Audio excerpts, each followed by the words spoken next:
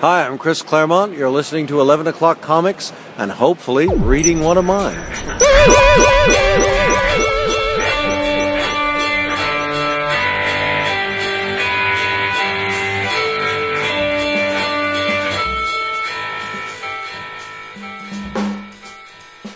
What are you practicing? I'll never tell. That's good. Loose lips, my friend. You know what they do. I've heard some things. I wish Jason was back this week. I don't know. Hey, cool. Vince, what's up? You ruined it. I done ruined it? Yes, you did. Quack, quack. Messed it all damn up. But that's okay. I didn't know we had a thing going. We didn't. It was all impromptu. I'm gonna put my thing down. Go ahead and put your thing down. My thing's always down. To the left, right? Depends. And you're on about? I have a lot of very high-powered alcohol for this week. There you go. Yep. Huh. Wow. Check it before you wreck it, son. Yep. I can appreciate that. Man, talk about good doing a 180.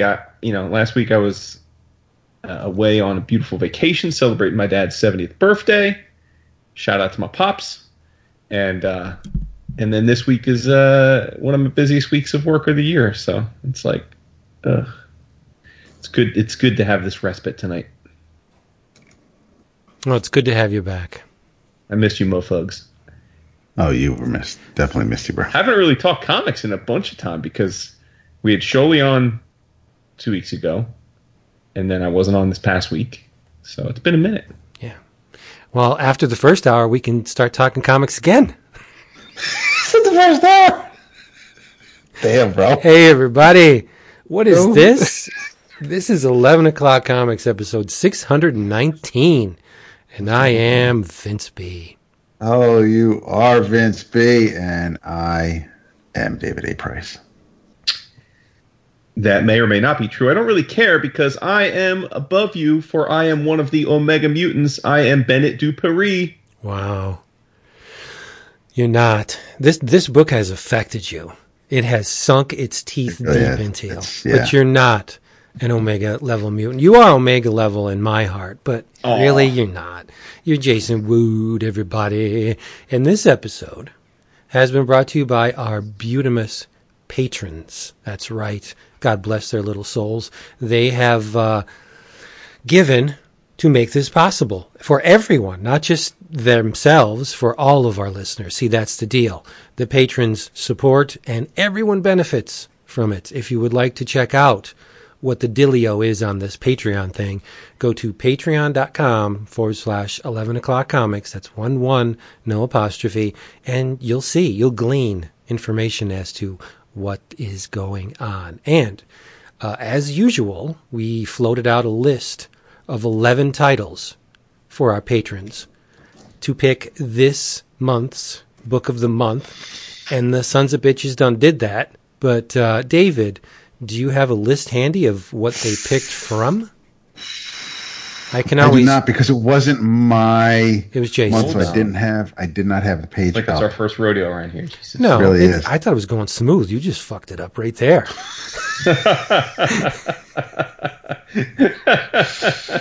All right, you got me on that one. Yeah.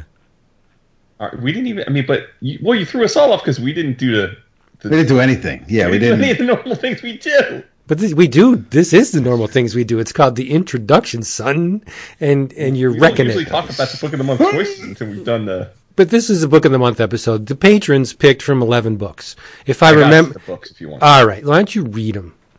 It was Woodrow's choice. I went all Marvel nostalgia, and the choices were as follows: Alpha Flight Classic Volume 1, Avengers Masterworks Volume 5, and for those that don't know, that was a John Buscema run. Captain America Epic Collection Society of Serpents. Ooh. Exiles Volume 1. G.I. Joe Classic Volume 5, a.k.a. The Battle for Springfield. Nick Fury vs. S.H.I.E.L.D. Strike Force Morituri Volume 1. The Nam Volume 1. Wolverine, Enemy of the State, X-Force, A Force to be Reckoned With, and the winner by a hair, Excalibur Classic Volume 1. Mm-hmm. There you go. By a hair. A hair. I just got to say, I think some of the patrons are a little crazy because we do this cover a day where we do exactly that. We post a cover of a comic a day, and it goes in spurts, as does many good things. You'll get maybe 5 or 7 consecutive issues in a run, and the current covers of the day are from the Spirits of Vengeance mini that Just was noticed published in 2017. The covers are by Dan Mora and David Curiel, and I don't know why they're not hitting the like button, because that Satana is gold. Like, that is just butter, and things are just going by untouched. I don't get it. Maybe it's vacation time for many of our patrons. But anyway, so yes, this is the book of the month, Excalibur, Volume 1. There you go. Yeah. What are we drinking? Damn, nice setup. How about that? You're really feeling this book of the month. Well, I guess I'll go first because for that reason, I have lined up 2. How big are these? 25-ounce, Category 5 Hurricanes. Damn, son. Jesus. And I bet they won't be enough. Damn! Jason, what are you drinking, buddy? I am drinking Schweppes Ruby Red Grapefruit Seltzer. Nice. Natch. Grapefruit's awesome. It's one of my favorite to... It's interesting. I don't like grapefruit, the fruit, at all. Really? I drank the hell out of the flavor when it's in liquid form. Wow. See, I love the fruit. Mm-hmm. Very much. Yeah, I'm a big grapefruit dude. Pink grapefruit. Over Yes. Nah, man. I mean, I love the Yes. pink, but I don't love the pink grapefruit, if you know what I'm saying. Boy. Dap, what are you drinking? Well, because it is a book of the month, I took this out of the cabinet for a couple of reasons. One of which, because there's a character in our book of the month who tends to hit the bottle, and at least he did until she got washed out into the ocean. But the other reason why I'm drinking this particular bottle tonight is because a very near and dear friend of mine is now engaged, proposed to his girlfriend, and I could not be happier for them both. I am going to try to enjoy, because I'm not a real big fan of Scotch whiskey, Monkey Shoulder, because it's a really cool looking bottle, and because my boy Joe gave it to me for Christmas one year. Actually, no, for my birthday, and because Brian Braddock drinks Scotch. So that is what I am going to start with this evening, and I may also enjoy some, although in quotes for Jason, enjoy some, I'm going to pronounce it, Conmara, that was gifted to us by a beautiful listener that we all enjoyed at Jason's house, C2E2 Eve. Truth. There we go. So I'm going with the Scotch tonight. That's that smoke and the Irish whiskey. Stuff. Sorry, yeah. The Irish whiskey is more peaty than the Scotch whiskey. The Scotch Monkey Shoulders has a bit more of a honey note. It's kind of sweet, even though it burns. But the Irish whiskey is definitely it's like someone just got done mowing the grass and you're chomping down on the. How's the mouthfeel on that? Oh boy. Is that good mouthfeel?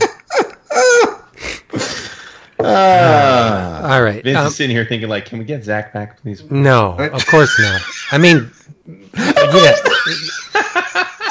Freudian slip right there. How do hurricanes? No, they're very tasty. Now, can you? What is the exact title of this trade? The Excalibur trade? Excalibur Classic Volume 1. Okay, because I read this book of the month in OG original issues. You did. So I don't know. It contains this volume. This first collection contains the Sword is Drawn bookshelf, basically Marvel's version of the Prestige format with maybe not so much glossy paper, and the first 5 issues of the Excalibur ongoing, all by Chris Claremont, Alan Davis, and Paul Neary. It's before Mark Farmer came on to do inks. Mostly lettered by Tom Orzechowski. There was one issue that he did not do. And the only reason I know that is because it was apparent. Orz has a definite style. Obviously, it was still legible, but it is it's of its time. Yes. Well, the time is 87. Yep. And I presume, unlike a lot of Book of the Months, we all read this off the shelf, yeah? Truth. Yes, we did. Yep. Yes. So this is a revisit for us all. Yeah. And first of all, it's my introduction, and I'm definitely not alone here, but my introduction to Captain Britain was the 2-issue Marvel team up, where it was his first American U.S. appearance. I love that outfit. I love the full face mask with the blonde hair showing through the top, with his little scepter, and his introduction to Marvel was saying hello, Hullo, to Peter Parker, and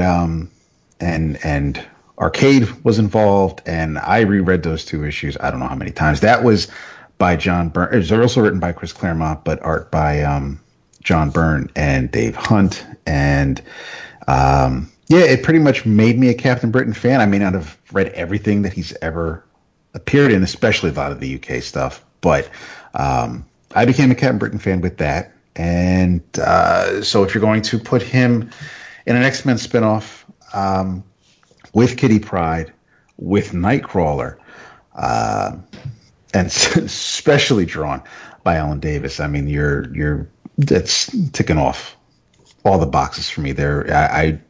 It wouldn't matter what the stories were going to be about or how silly or Claremontian they would be. The good definitely outweighed the bad for me, and because it was I think slightly, it was $150 cover price, so it was a bit, I'd say, pricier than your standard Marvel fare at the time. I love the team. So much so that I had the entire run bound.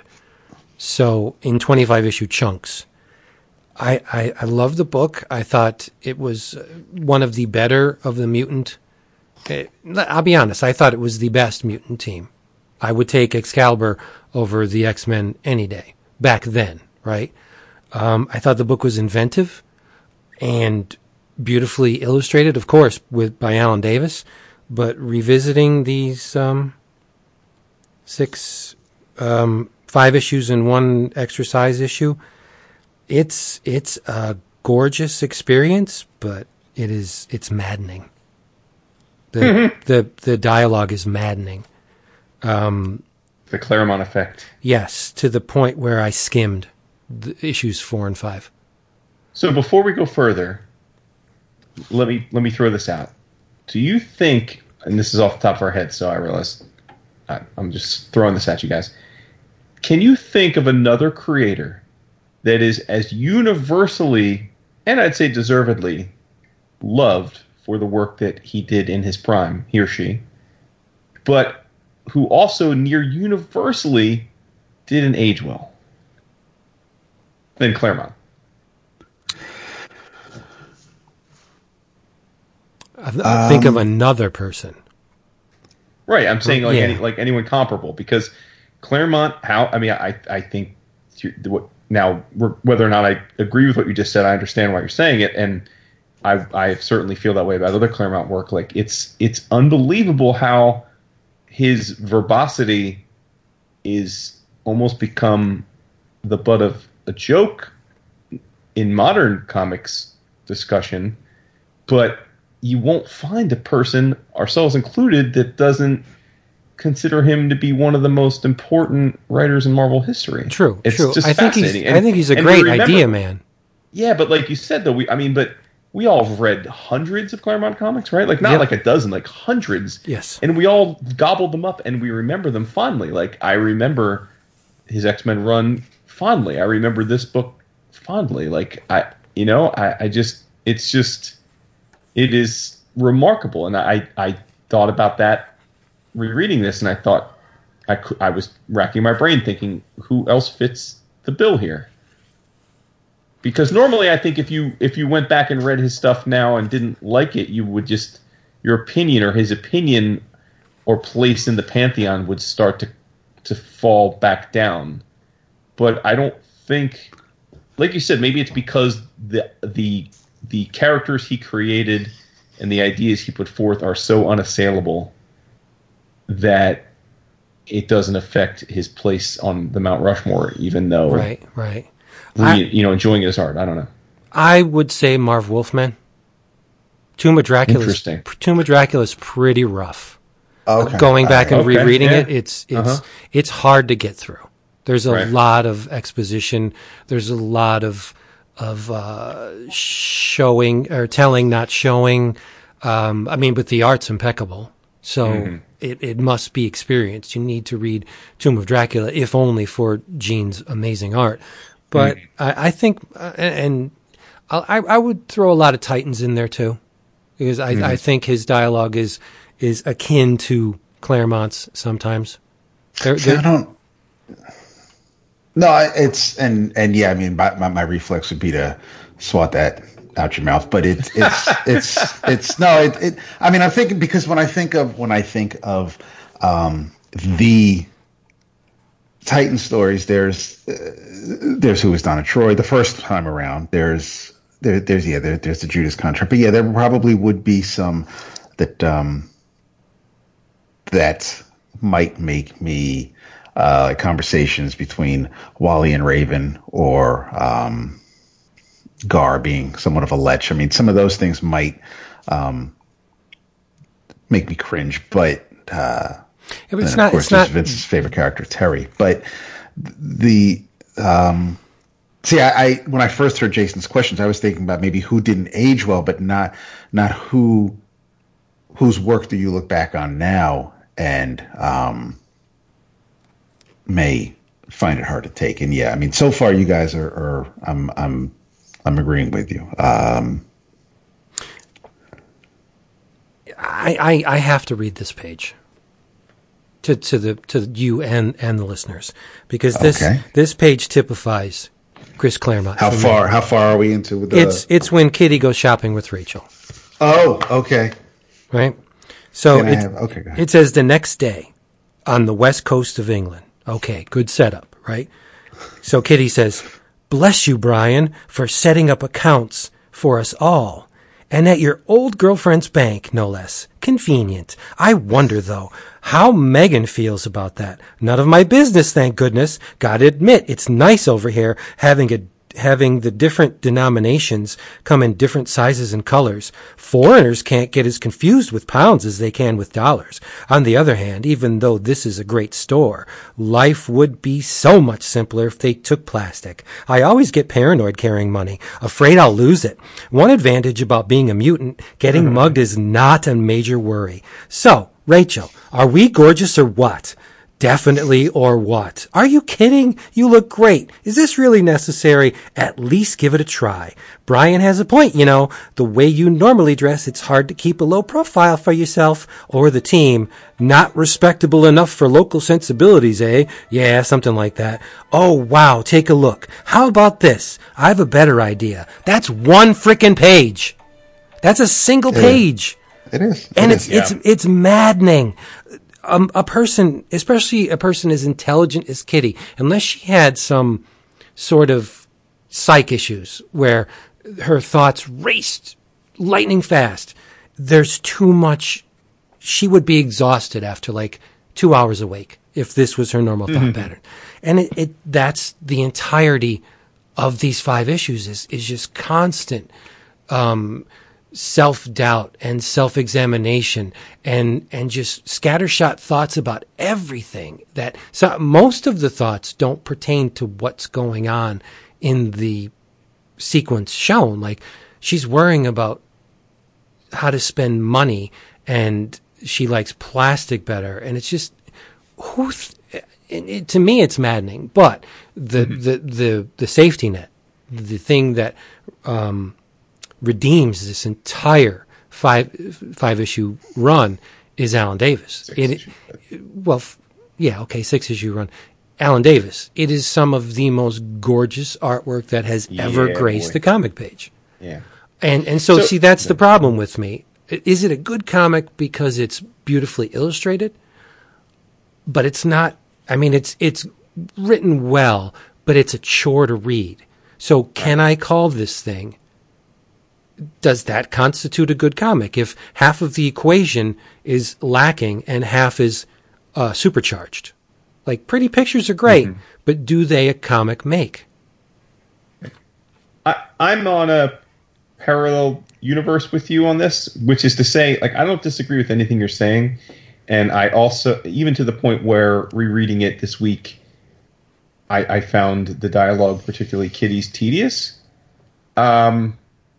I think maybe where we differ is that for whatever reason, maybe my age at the time or whatever, this is such a beloved series for me. And to the point where however many tens of thousands of comics we've read, y'all know I don't have the... There's a couple weird things about me. On the sports side, people are baffled to know that I'm terrible with jersey numbers.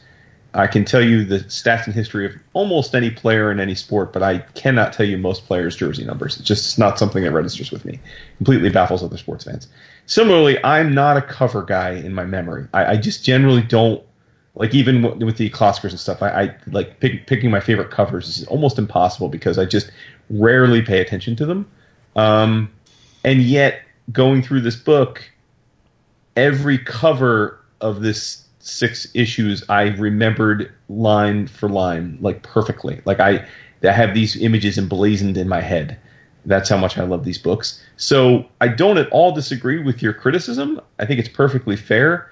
But I think that this is like that comfortable pair of jeans for me, where I just don't see the warts. I mean, I see them. I'm acknowledging what you're saying. Right. So I do see them, but it doesn't matter to me. It's like looking at Quasimodo, but still wanting to hit that. You know, I don't like. I just felt.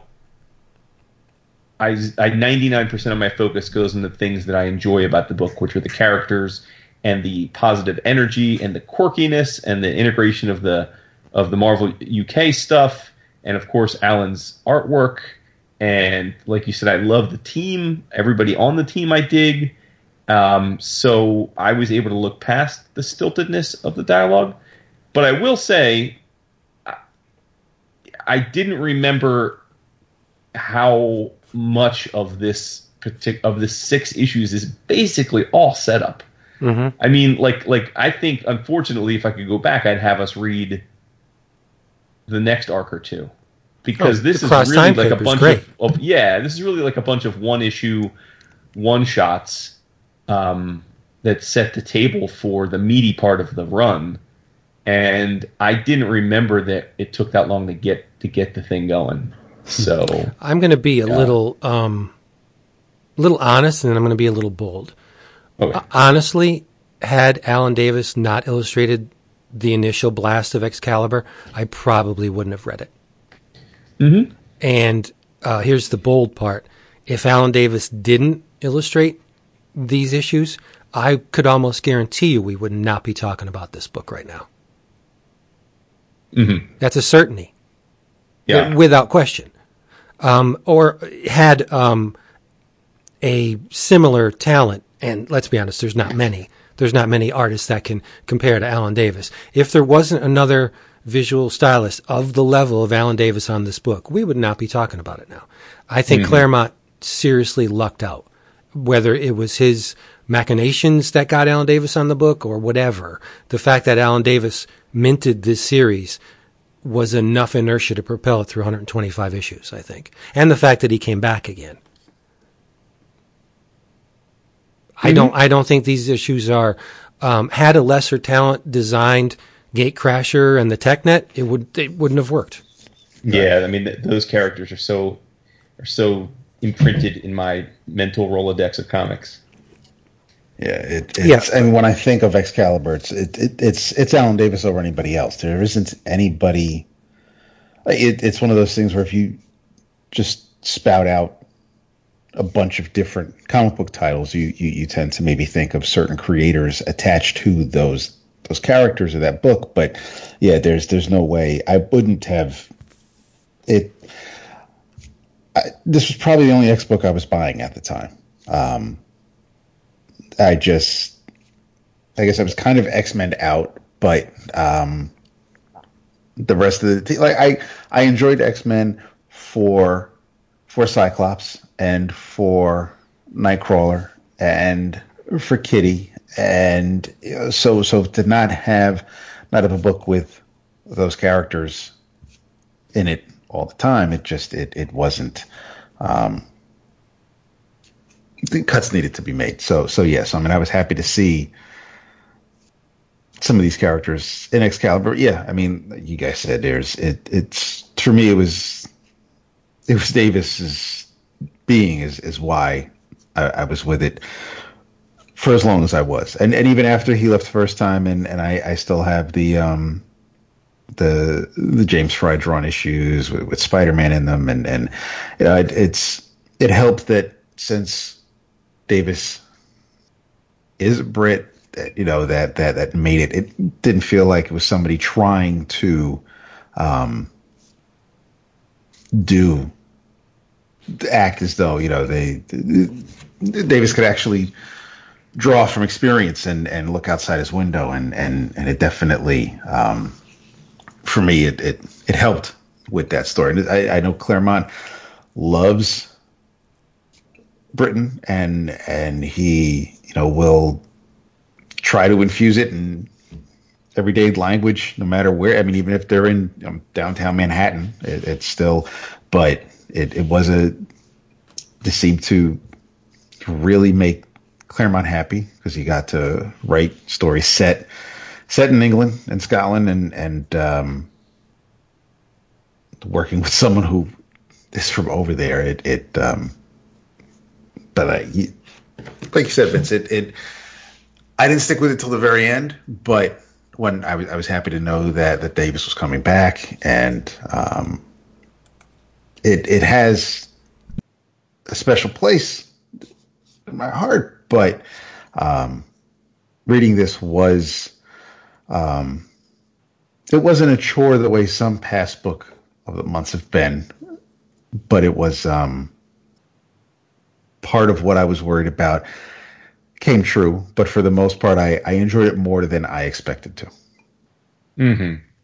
I don't really want to. Okay. I'm not going to demean Claremont, but I mean, other than the fact that the dialogue and the language is tedious. Because if you get a piece of paper and just list all of the notable things in these 6 issues, right? Starting with, Gatecrasher and the TechNet and all the characters that comprise the TechNet.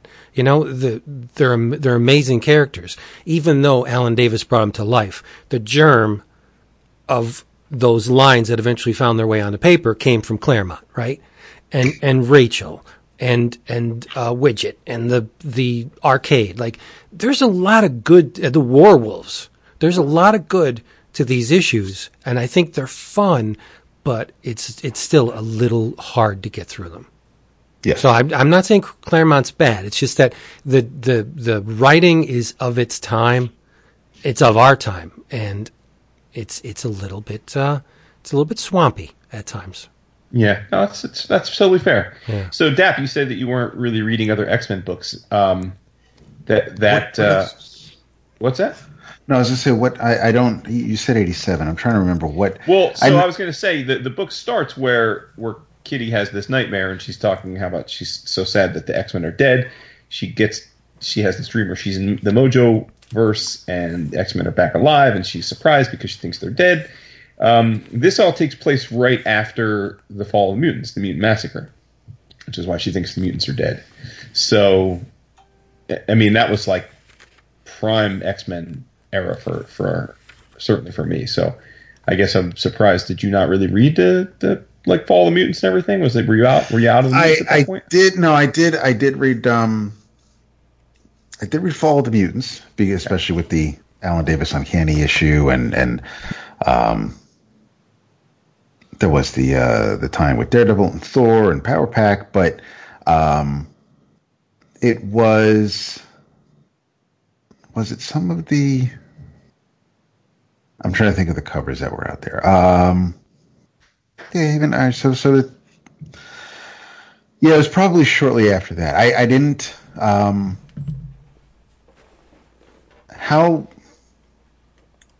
wasn't. I kind of bailed before Silvestri came on. Like I didn't read any of the Outback stuff. Yeah, that comes. Yeah, that's when that comes next. Yeah. So yeah, it was just. I guess it was just a little bit. I guess at the time I guess Fall of the Mutants was just a good time for me to maybe just that was the jumping off point. I hate that. Mm-hmm. Yeah, I think I was just looking to maybe streamline some things, and because this is before I would think that any sort of title that ties into that corner or family would lead to a crossover. I guess I figured that because they're overseas now. That it would kind of be its own thing, and I wouldn't have to be bogged down with reading every little thing. And if Kitty isn't aware of what the X-Men are doing because everybody thinks they're dead, then I don't have to worry so much about them showing up in the title. And there were some things where a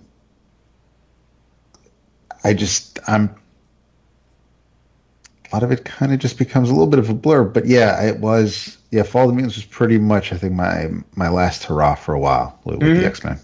Gotcha. All right. Yep. I bought them all. Yeah, me too. Yeah. I can't tell you the specific details of any of the various arcs over the years, but I bought them up until, well after Age of Apocalypse. Yeah. Yeah. I deeply regret I had the opportunity 3-4 years ago now to buy a few of these pages, and I passed, and I have non-buyer's remorse over that. I would too. Yeah. Yeah, that's silly. They were not inexpensive. Oh, of course not. Were any of them from issue 16? I don't remember. I had the choice of hundreds of pages, though. I think 16 is the peak. The Warlord of Mars pastiche issue. I don't. Oh yeah, with Kylun. Yeah. I don't think it got any better than that.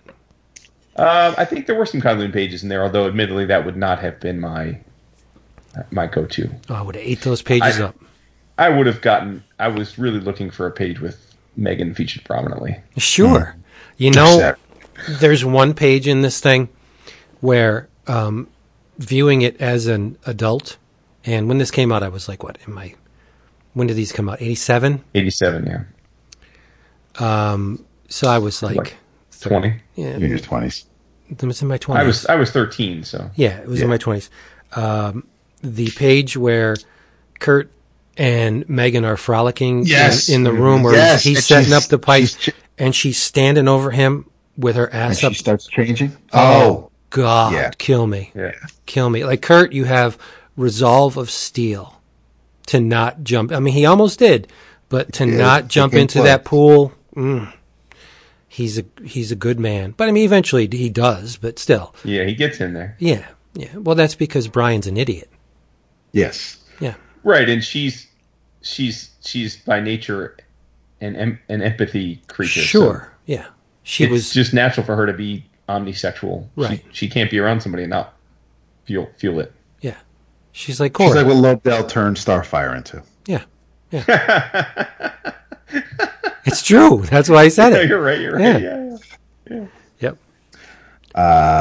There were, I mean, Davis is the first one to really kind of make me, and it's because of how she fills out the costume, who actually made me think that, Rachel is a decent character. I know, when she showed up in New Mutants and when she showed up in Uncanny X-Men, it's like, I wasn't, it automatically just felt convoluted because it's like, oh, these are my parents, and I don't know what it was about Rachel that just annoyed me so. But as a member of Excalibur, she's a lot more. She's confident, and obviously this is a little while after those events I just mentioned. So she's grown as a character as well, but she stands her ground against Brian, especially when they do the like 3-panel intervention when his whiskey gets whisked into the water, and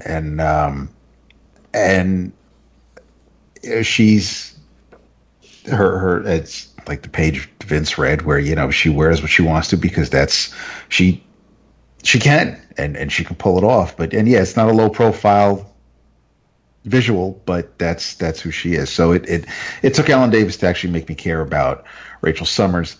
Claremont can write a Jew. There's absolutely no ifs, ands, or buts about that. I enjoy his I read Kitty's thought bubbles, and I love the book because it has tons of thinking, but it's you know, anything that pops into her head, it definitely sounds like something I'd hear at my grandmother's house, at my aunt's house, and it's so spot on for that. But as I was when they all move into the lighthouse, it's one of those things where, yeah, Claremont is wordy, and he likes to tell you, he wants you to read what his artist is drawn on the page, but when they move into the lighthouse, and at first Kitty's the one who's got the biggest problem with it, and Kurt's just like, listen, you know, we'll make the best of it, and Megan just wants everybody there to be happy, and things kind of move at a pretty good clip. I mean, then, yeah, of course, Kitty sees a doppelganger, and now there's a mystery to solve, and now she's interested, and she wants to stay in the house. But there are things that happen from, not even from issue to issue, but almost from page to page, where writers today may decompress that story so you'd actually know every little thing that the character is thinking to get from point A to point B, whereas Claremont's just like, yeah, this is their attitude now, and it's not so stark that, you know, it shocks you or takes you out of the story. It's just it's you know, people's minds can change, and that's the way, as I was reading it, it didn't feel so off to me as I'm reading it. I'm like, well, yeah, but just like 2 pages ago, this character said the opposite. Now, whereas, like I said, today you'd get, like, you know, 3 extra issues because we'd have to know exactly what the person was feeling, why they changed their mind to this, to that, and like not every second of someone's life needs to be examined so thoroughly. But it's still parts of this collection still read as though we need to get from here to here. And yes, Claremont is wordy, but we also only have 20 odd pages to tell the story. And so we need to move it along. And whether they were just trying to get their footing and set the stage for everything and find out if they were going to stick around for more than 8-9 months. And that's why these first handful of issues feel like just, I mean, there's an underlying plot throughout each of them, but sure. For the most part, yeah, I mean, you have a two issue arcade story, and then, you know, before that, you know, the werewolves kick things off, and you know, Vixen comes and goes, and at least in this collection, so there are things that just kind of they hit it, not necessarily hit and quit it, but they Claremont's like, all right, this is it, then this issue, and we'll tell a longer story, but we want readers to get something out of these 1 or 2 issues. So yeah, at first it is a little, it's not slapdash, but it's definitely, if you were to buy a collection today, you would expect a complete arc, and then you could read them separately on their own. This ends with you wanting to know when does Brian find out whether or not he finds out that this is really Courtney, and when do we ever? You may not care if you ever see Colin again, and you do, but there are just certain things where you kind of. It definitely feels like this is the collection just ends on. Kind of like the way trades used to end on, instead of because they written for the trade. These were just the collection of the first handful of issues of this title, and this was almost like archival instead of an actual complete story that you would then give out to people. There's something you said along the lines of all that when you said writers now would tell you everything that Kitty was thinking to get to that certain point. I think it's less about storytelling than it is about producing another 3 issues to sell and another eventual trade to sell. Claremont wasn't concerned with anything other than the single issue back then. Right. So, I mean, it's a different way of working today where it's done out of economics now, where back then Claremont was just being creative. Yep. And just finding ways to give a single sitting reader his money's worth for $1.50. 24 pages of story. I was thinking, I was leafing through the Cross Time caper as I was going through the book, and there's enough free floating concepts in the Cross Time caper to fuel years of a series these days. Like one of those stops on the Cross Time caper could produce 6-8 issues easy. Yep. And the thing is so littered with them. I mean, it goes on for, I don't even know how many issues. I can count them if you're interested, but it was just a different mindset, a different way of working. They were producing art for different reasons then. And I'm not going to go out on a limb and say it was pure. It wasn't. It was just a different time. Mm-hmm. But reading them now, I appreciate the fact that it takes 15, 20 minutes to read an issue, even though nestled within that 15, 20 minutes are these little pockets of, oh my God, kill me now, because this dialogue is so maddening. But you have to give Claremont props. He packed a lot of story into 6 issues. Mm-hmm. It's simple. The premise of Excalibur is very simple. Jason said it. The X-Men are presumed dead after the mutant massacre, and the survivors are lamenting their loss. Kitty has a little bit of PTSD over the incident. She's having nightmares, as are other principal players in this thing. But the real engine that drives Excalibur is Rachel Summers. Mm-hmm. Everything spins out of Rachel Summers. Yeah, she's the centerpiece of the book plot-wise, for sure. Right. I think Kitty's the centerpiece from she's the star of the book, Kitty, in terms of because Claremont's so wordy and she's the voice of it. But I agree that Rachel is the structural plot point that drives the book. I think Kitty is positioned to not be a cipher for the reader, but Kitty is the eyes through which the reader witnesses all this stuff. Yeah, that's right. But she's not the main character. I don't think she's the principal player in it. No, I don't think. Yeah, she's the schlub who shows up in the Hellboy movie, who gets you into this world so you can be aware of what's going on. Right. But it's the and Kitty's so average that anyone can see through Kitty's eyes, which is smart on Claremont's part, I think. But also, I kind of want to. I'm this close to saying she may be the soul of the team, but I don't know how true that is when you have someone like Nightcrawler there. That's what I was going to say. I think Kurt's the soul of the team.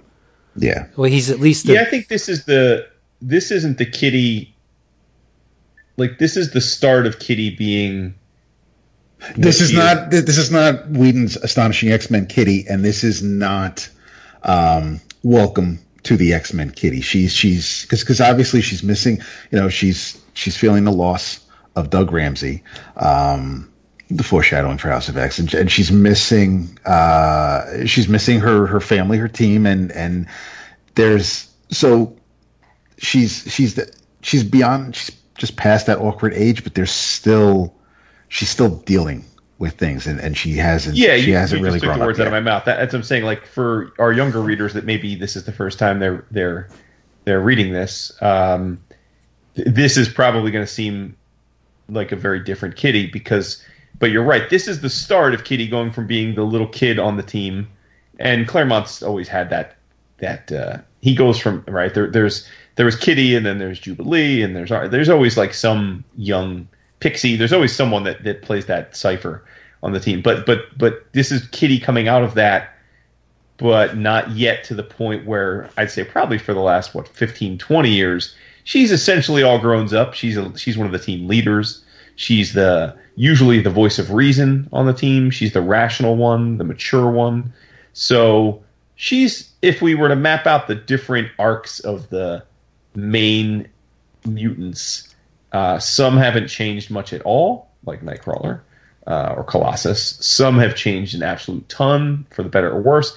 I think Kitty's toward the far end of the spectrum in terms of how she's changed, because they have aged her.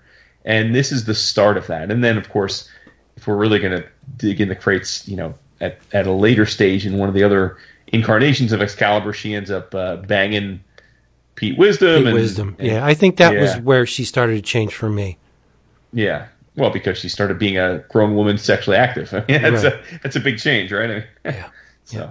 But, I mean, she was with Peter for many years, but it wasn't... Yeah, but she doesn't have sex with Peter until after... Like, her having sex with Pete Wisdom that's her first that we at least know of her having sex. Right, that's the thing. It was more like a childhood romance, but even though he was a full grown-ass man. Yeah. with Pete Wisdom came in and, he plucked it. And that's where, okay. Like a Krakoan flower. But more foreshadowing. But the entirety of Excalibur is built around Rachel. She welched on a deal. It was a lopsided deal, but she broke a contract with Mojo. Mojo wants her back, and so the Gatecrasher and the TechNet are sent out to retrieve her. She also Saturn IX considers Rachel a cosmic anomaly, and she needs to be removed from the equation. So in these first 6 issues, it's basically Gatecrasher and the TechNet, Saturn IX, they're all making moves on Rachel, and the rest of they're not making moves. No, and the rest of the team are just caught up in the fallout. So I mean, I think it seems like there's more to the story than that, but there's really not. It's just that there's so many events within those threads that, and then. I thought when way back in the day when the Juggernaut appeared, I thought, okay, this is going to be big. This is going to be huge. It's a Juggernaut, man. Who can stop? Nobody can stop the Juggernaut. And the fight was over in like 3 pages. Half an issue, yeah. Yeah. And I was rooting for the Juggernaut, if only for Alan Davis to cut loose. Right. But we got to. And again, Rachel takes out the Juggernaut because he didn't have the helmet on. He was exposed, and bang, Juggernaut goes down. But no, I mean, what? No, I was going to say, can we talk about what an absolute asshole Brian Braddock is in this? He is. Oh, big time. Yeah. I mean, he's just an abusive, drunk asshole. I mean, yes, he is. He treats Megan like absolute shit. Yeah, he can't talk to her though. He can't have an adult conversation with her. She can't provide him with the intellectual stimulation he needs. I got 2 words for you, Brian. And I don't know if I want to say them because, we may be having new listeners on this, but she's not there for you. You should be there for each other, right? He doesn't see that. He doesn't. No. I mean, she's a gorgeous, innocent, beautiful creature, and he just uses her whenever he can. He's getting it, right? And he's not providing. She's a classic. In this case, she's portrayed as a classic trophy. She's just his arm candy. I will say that when the incidents between Kurt and Megan, I love those pages because she's so happy.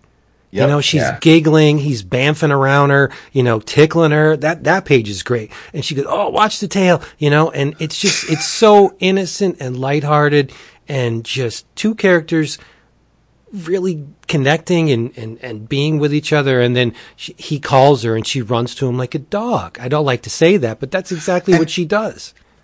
And then, and again, there's a couple of instances where Davis absolutely cements himself as one of my all-time absolute favorite artists. And that same page is one example because Kurt is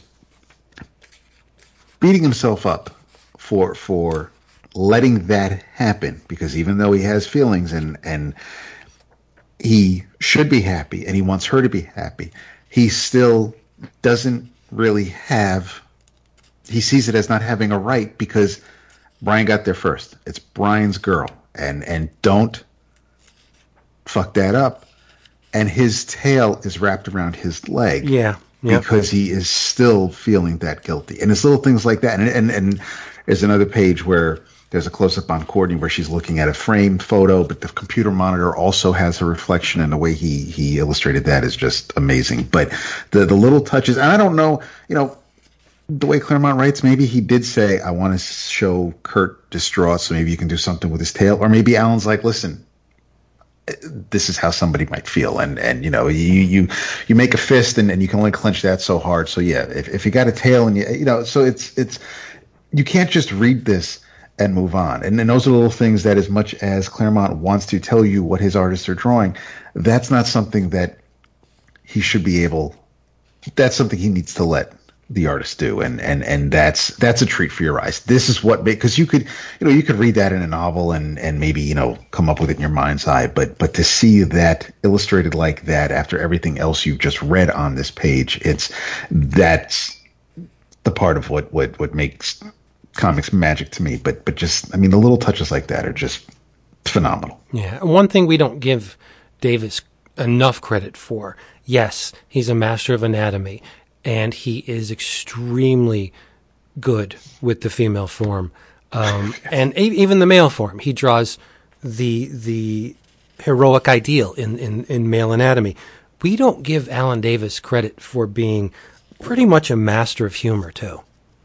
I mean, absolutely, yeah. No, yeah. He can pull off, like when Courtney is doing her shtick to save her life in Murder Yes. War. Those panels are phenomenal. And it's just that you have this beautiful woman dancing and telling jokes to save her life, and the crowd is going nuts. And I just think we don't tip our hat enough for the funny stuff to Alan. And even Gatecrasher and the Technet, they're funny characters. I mean, Gatecrasher, you know, is humorous alone. But when you start adding up Lizard and all the other ones, and it's just, he is one of the consummate illustrators in I'm not going to say comics, in any medium. He's a master illustrator. Oh yeah, absolutely. Now, so you guys read the trade. Do they have the back covers of the issues? They have the pinup pages of the characters. What are they? There's Megan in the woods with fox and birds. There's okay, there's so those Kitty are face through the. Yeah, those were the back covers. Okay. Yeah. Kurt's, because this was a direct market book. Yeah, Kurt's on the trapeze, and Brian's standing all by himself thinking about what a dickhead he is. And no, he's not. He's not thinking about what a dickhead he is. He's thinking about how great he is. But, yeah. I can't believe that they haven't brought the TechNet back ever. Right? Well, no, they were in. No. I mean, like, I don't mean from this comic. I mean, but like after Excalibur, I'm saying they haven't. Oh, right. Like in the last 20 years, I'm saying. Give Hickman time. Listen, if he brings Body Bag back, oh my God, forget it. You heard. You heard. What a great concept. Yeah, for real. I mean, all of the TechNet, the concepts are great. And I know for the longest time. Now I was familiar with Paul Neary because he penciled Captain America for a while, and that was different than Mike Zeck, but I still dug it. And then when I found out, oh snap, he's an inker as well, and he's inking Alan Davis, and that looks pretty cool. And few creative teams, few penciler and inker teams are as on the pedestal for me as Davis and Farmer is. But Neary was it for me while he was working on Excalibur with Alan, and it was just some. They do really good work together. He doesn't, he doesn't cover Davis's work. You obviously still see the beautiful lines, and they do work really well together. It wasn't until Farmer with those gorgeous curves and the brushwork, but I can't. It was like we briefly discussed last week with the whole Gil Kane and Wally Wood thing, and even though I knew what Paul Neary's artwork looked like on Captain America, I really couldn't see, like, Neary didn't do a Klaus or a Palmer on Davis here. You still let Alan is the star. Paul did some fantastic work embellishing it, but you can still tell that that Alan is doing his magic. So I mean, the art is fantastic, obviously, but it's I'm glad that these two worked well enough together where any mistakes that were made are extremely well hidden. Mistakes? That's right. I mean, that's what I'm saying. Like, if any exist ever, but no, it's. I think Neary compliments Davis on an equal level as Farmer complimented Davis. Obviously, it's a much more delicate, Matt Depps. It's a delicate, thinner line. Mm-hmm. It is. But I ain't mad at it at all. No. I mean, it's hard for me to think of Alan Davis and not think of Mark Farmer. I mean, because even to this day, they travel to cons, right? They're almost inextricable. But yeah, no, I mean, I'm not mad at Neary on this. It's because it's the same Paul Neary who also inked Hitch on the Ultimates. I mean, the man does fantastic work. He's not, but yeah, he doesn't overpower. Where you can kind of see where after you read this, after you look at anybody else on Alan Davis and then look at Mark Farmer, you can kind of see where Farmer enhances it and adds to it. Everybody else before Farmer pretty much just let Alan be Alan. It's almost like Al Milgrom inking someone. It's just like, listen, I'm just going to let the penciler do his thing. So yeah, no, there's nothing to be mad at on this. I do think, like you said, Jason, when I do think of Davis, I think of Mark Farmer. So I'm not disappointed when someone else shows me work that someone else inked over Alan Davis, but they're just in my head that there are certain things I look for. But no, it's still fantastic. I mean, even the double page spreads when in the fourth issue or the fifth issue where the bodies are switched and just the way everybody's either standing there. But even then, I mean, everybody looks great. The backgrounds are fantastic. It's still some amazing immaculate work. That's the thing. I mean, the thing I love about Alan Davis here is you just see him in all his glory, which is to say, with the TechNet, he could have just. I mean, I presume, and I don't know this for a fact who's seen the scripts, but I presume Claremont didn't give him many, if any, notes as to what the TechNet characters look like. I see him probably telling him, okay, there's this character with this power and this character with this name and this power. He could have easily made it look like a bunch of humanoid people that just had costumes, and one could shrink you and one could give you, right? I mean, we've seen that a million times. There's many villain teams, nondescript villain teams that are just humans in costumes, and instead he gave us these completely different, and I'm sure much harder to draw on a panel, body types, right? I mean, and skin tones and skin colors, and then he didn't skimp on showing us each of their powers in on display, right? I mean, like the visual challenge of drawing somebody shrinking or turning into gelatinous, Waxworks' his power, where you basically make them or Scatterbrain drawing the multicolored spheres to imply that you're kind of tripping or you're on high or whatever. It's just incredible all the different types of cartooning that he does in this book, and it's not atypical for Alan Davis. But I'm saying this is definitely him on full display. as a storyteller. And I'm going to have to just guess that most of this is from his mind, because I don't see, maybe I'm wrong, but I just don't see Claremont saying, okay, China Doll is a blue leather-skinned female with a snake. Maybe I'm wrong. Maybe wait a minute. Claremont was that kind of micromanager.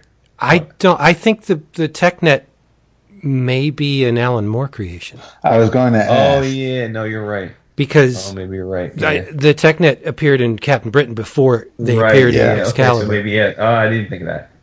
Yeah. And that actually that is something I did have written down here. How much, as someone I don't own the Captain Britain I have them. and I can check. Okay, good. How much is Claremont writing? Go ahead. Brian, is that, does this feel like a natural progression from when Moore was writing the character, or is this Claremont taking over the character, or just doing Captain Britain the way he wants to?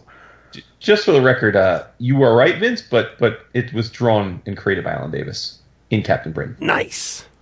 So I'm back on my point, which is that he created all these characters. Yeah. Yep. Captain Britain #4 is 1985. So just 2 years before this. Right. I don't know, David, how long Alan Moore lasted on Captain Britain. We could check that. Okay.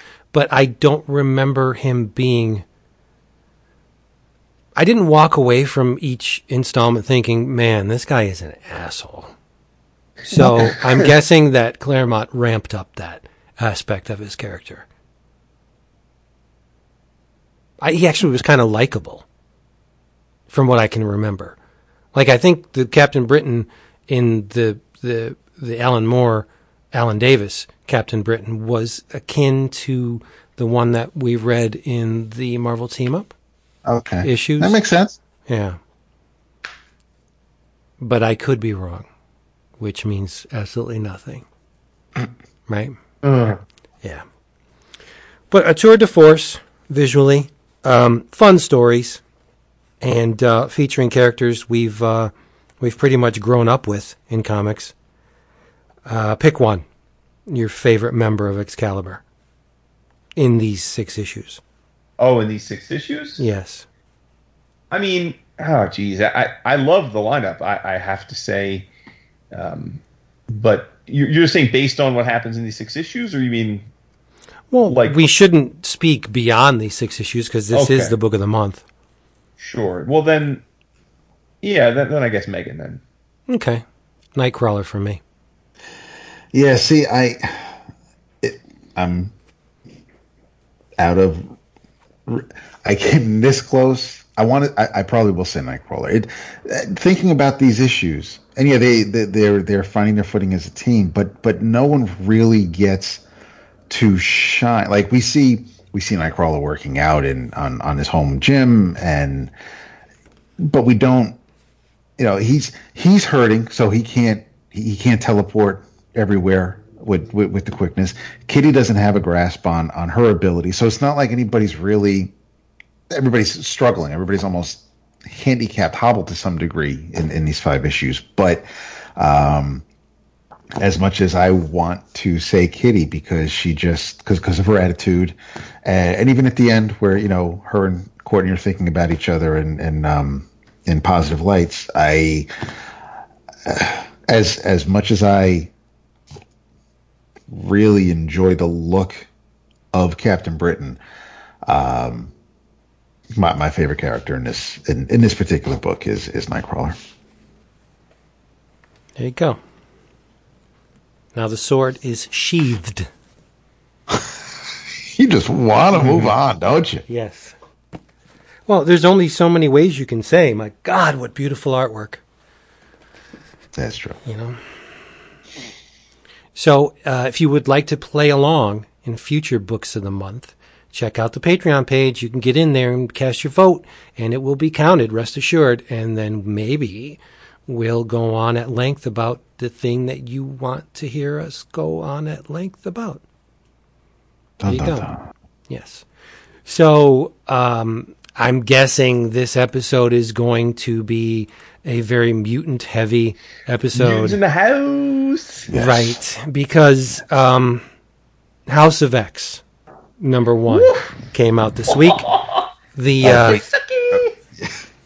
but I left it in the other room. I'll be right back. The heavily anticipated relaunching of the X universe. This isn't just a soft reboot. Hickman is going in deep, and he's introducing new concepts that pretty much it's a sea change in the mutant verse for Marvel. And God damn it, didn't we need this? This is exactly the book I think we needed for the X-Men. But I'm not going to steal his thunder. Jason's going to tell you all about it. Oh boy.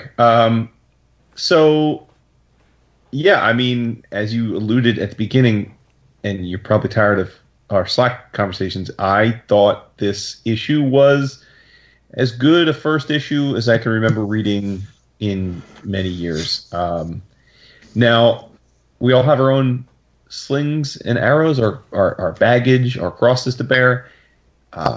Y'all know I like many readers our age, we spent a lot of our lives buying books just because of continuity and not wanting to stop having the numerical collection in our long boxes. Most of us broke that cycle over a very slow and drawn out period, where we don't do that anymore. But really the only two books I ever continued to do that with were the main X-Men books, whatever they were called at the time, and the main Avengers books. And it's definitely fair to say that the Avengers books have been far more consistently good. Maybe not always great, but more consistently good. There have been some rough patches with the X-Men, and I have continued to read. In fact, I was thinking about it this week. I don't think there's an X-Men comic, putting aside like event tie-in miniseries, whatever, that I haven't read. I've certainly stayed with the X universe far more consistently than y'all have, and you're probably the saner ones for it. But I also know that the whole impetus of having Hickman come and back to Marvel and do this was the fact that, look, I think there's a case to be made that, much like with the Fantastic Four when we talked about a few months back, it's pretty much inexcusable for the X-Men to not be one of the premier commercial successes, for Marvel, and it hasn't been that way for a long time. So yeah, so they gave Hickman the keys of the kingdom. He is the chief creative force. He's got a Bible. He's going to do his thing, but he's also got full control. He's essentially the editor. He's not doing the editing, but he's basically the line editor. He gets to pick who's going to do the books. He gets to say yay or nay to the individual mutant-related series that are going to come out of this. In fact, we've gotten a taste of some of the books that are going to come from this at San Diego Comic-Con. But in any event, with this and Power of X, we've been getting a lot of hype, and sometimes hype can be the victim of, or can be the enemy of enjoying a book, because the more you build up something, the harder it is for it to meet or exceed your expectations. And maybe that's why I'm geeking out so much on this, because I feel like when I read it, I thought, oh my God, this more than exceeded what I hoped, and I had high hopes. And then I was so gratified to, sorry, my dogs are going crazy right now. I was so gratified to then see so many people in our Facebook group and online that had essentially checked out of the X universe for a long time give this a try and be pulled back in like a tractor beam. And it was a pretty easy thing to think I was going to enjoy this, because A, I'm a massive Hickman fan. B, I'm an X-Men mark. And C, I'm on the record as loving Pepe Larraz and think he's one of the 2 or 3 best people drawing stuff at Marvel right now. But I definitely am super stoked to see people like y'all and Cliff and Justin and a lot of folks on our group that again don't have that emotional loyalty to the characters, and yet still found this to be entertaining. But I have pages of notes on this. I mean, I've read it 3 times. I thought that everything a first issue should be, especially one that is auspicious as this in terms of resetting a universe, I think Hickman hit on. And the other great thing is if there was any question that they were giving him the keys of the kingdom, that was all gone when you look at the trade dress, or rather the cover, and you look at I think there's 3 different double-page spreads that are just that nightly news-esque Hickman data porn. It's just the infographics. Yeah, just infographics and text, and that's not something that you just do, but it's something that Hickman's books are known for, particularly his creator-owned stuff. So, I mean, the premise is as follows. Basically, it's a Professor X has decided, he has set out a telepathic message to the world that basically the mutants are they're taking control of their situation. He's created a new nation state, which is Krakoa, which you all know is a mutant himself, basically a living mutant island or landmass, and he's made moves. He has used his vast wealth to buy a pharmaceutical company. He is using Krakoa and the pharmaceutical company has synthesized a number of drugs, and those drugs are basically his currency to curry favor and political influence. In exchange, Krakoa is going to be the haven for the mutants. It is going to be a place where humans are not allowed. And we are introduced to all those concepts over the course of the initial part of the book. We are shown the budding flowers of purple flowers on Krakoa, and Colossus is plucking them. And then over the next few pages, we see a panel each of different X-Men planting those flowers in different key points around the Marvel Universe. Hickman does nothing by accident, so I think it's worth noting who the mutants are that he focuses on. So you've got Colossus picking the flowers, Aurora plants one, Nightcrawler plants one, probably the most surprising, Armor plants one. Shout out to Whedon and Astonishing X-Men. Beast. Jeez. Say it like that, Jesus Christ. Beast. Astonishing X-Men brought a lot of people back too, Oh, for sure. No, for sure. But Armor is a sort of Armor. Yes, I know. Of all the characters, I know. Beast plants one, Kitty plants one, and the Cuckoos plant one. And then we get some talking heads, the different ciphers for the political human power brokers, and they are going to Jerusalem to one of the habitats, as they call them, and they are greeted by Esme and Sophie, which are 2 of the Stepford Cuckoos, who then lead them to Magneto, resplendent in an all-white version of his costume, the head mutant in charge, HMIC, and the dialogue just got me through this whole thing, like Magneto saying Charles Xavier won't be joining us. I'm here, but I'm a poor substitute, but I'll have to do. It's like, yeah. When did you ever hear Magneto? Yeah, Magneto's like deferential like as fuck. Yeah, I'm like, wow, right? We get a Hickman graphical 2-page spread showing off the flowers of Krakoa, divided by those for humans and those for mutants. The humans, which we were already introduced to earlier in the book, are a pill that adds 5 years to a human life, a super antibiotic, and a pill that cures all mental illness. And then on the mutant side, there is a pill that creates a gateway for mutants, or flower rather, not pill, sorry. A flower that creates a gateway for mutants, basically a travel system. A flower that creates the habitats, a place for them to live. And then one that's in black infographic, and that's basically a Krakoan tumor. It creates a secret place that is in Krakoa, but Krakoa is unaware of. And so that's foreshadowing, obviously. The question is, who created that? Who's running the show there? Who's the villain here? I mean, it could be any number of people. It could be Apocalypse or Sinister or Nuva. I don't know who.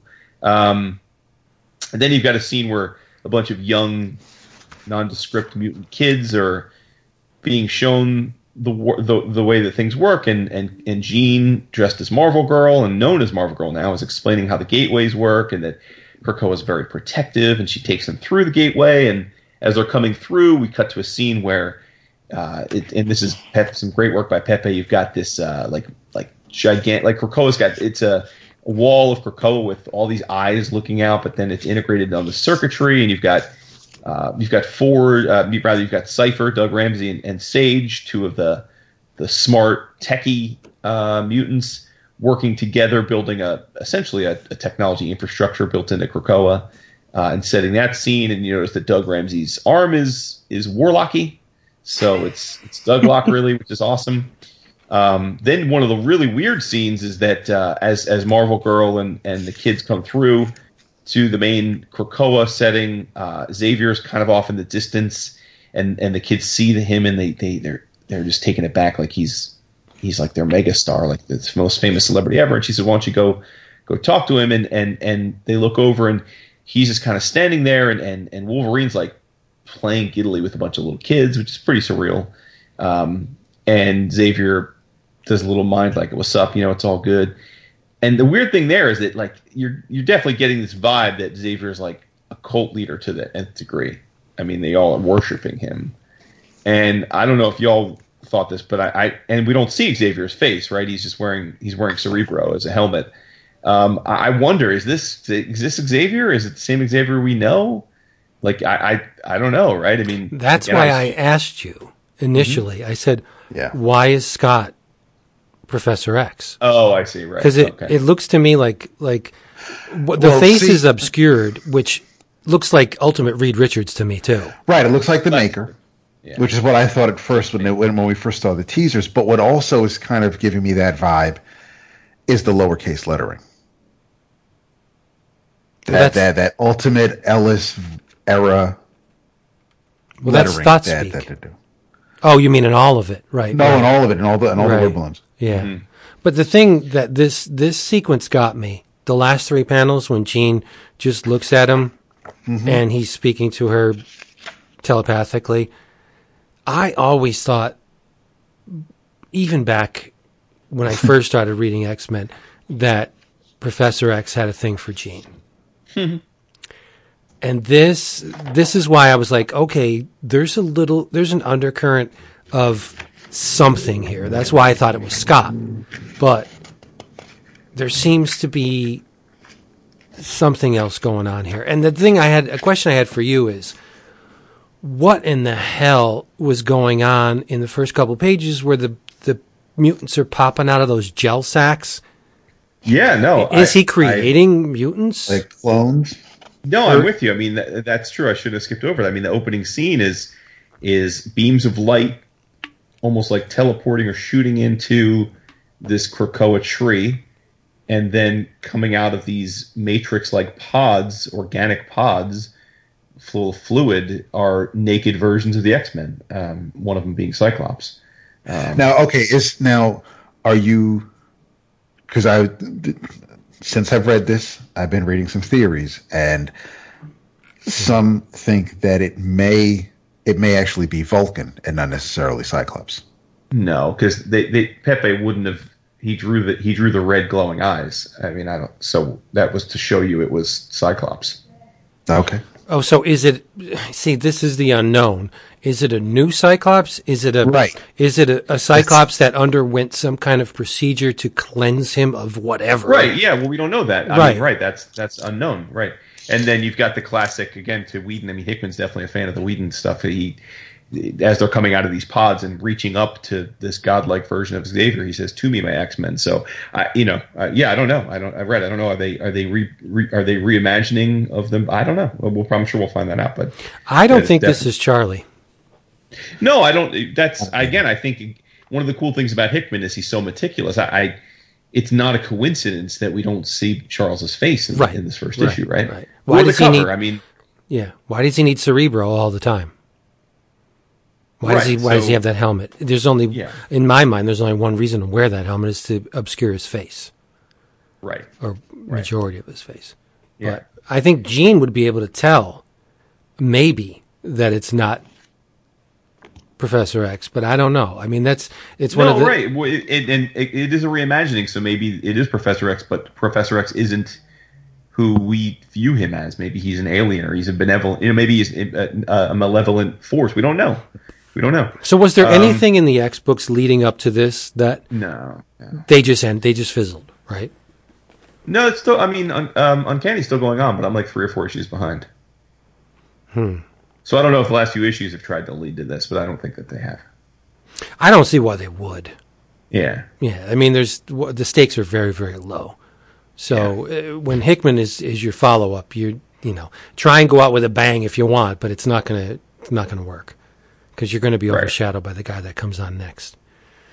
Right. And then you get this cutaway to a whole different scene, a space scene, where some people are approaching a gigantic space station, and we get it's called the Forge, which is interesting because Hickman mentions that Forge is one of the strongest. Forge is not an Omega level mutant. He explains later, but Forge is one of the most powerful mutants on the Earth. So you wonder, is that a coincidence that this place is called the Forge? I don't know. It wasn't I'm thinking DC. I'm sorry. No, that's right. Yeah. And on the crew docks onto the space station, and it's a woman named Dr. Gregor who's the leader, and props to Hickman for mentioning Maslow's hierarchy of needs. I mean, talk about deep cuts. Someone named Erasmus, and then someone named Karima, which I'm sure many people realize is Omega Sentinel. Karima Shandapar is actually at least in terms of normal continuity is a former member of the X-Men. She was an Omega Sentinel turned X-Men, but in any case, she's working with them now. And we come to find out that the space station is being powered by an absolutely massive Sentinel head, like massive, just many times larger than a normal Sentinel. And it's the Orchis, I think it's Orchis Protocol, which is nuts when you think about it. It's crazy that all of these organizations are now anti-mutant. Right. It's to your point. He explains this Orchis Protocol was this doomsday scenario, and it wasn't just about mutants per se at first, but it evolved into this doomsday scenario of protecting humanity from mutants taking over, and it mentions that it was a cross collaboration between Strike and Shield and all a litany of other groups, and Dr. Gregor, as we find out, is the leading scientist and authority on what has been known as the Cro-Magnon problem, which essentially explains that given the nature of evolution and how potent mutant evolution and is that the Cro-Magnon problem suggests that unchecked, it'll just a matter of time before mutants take over the Earth and render humanity extinct. And that were it not for the wiping out of a lot of the mutant population in the Genosha massacre, all that really did was buy humans a few extra years of time. And we're back at the point where the countdown is beginning again, and humanity has about 20 years left until they're fully extinct.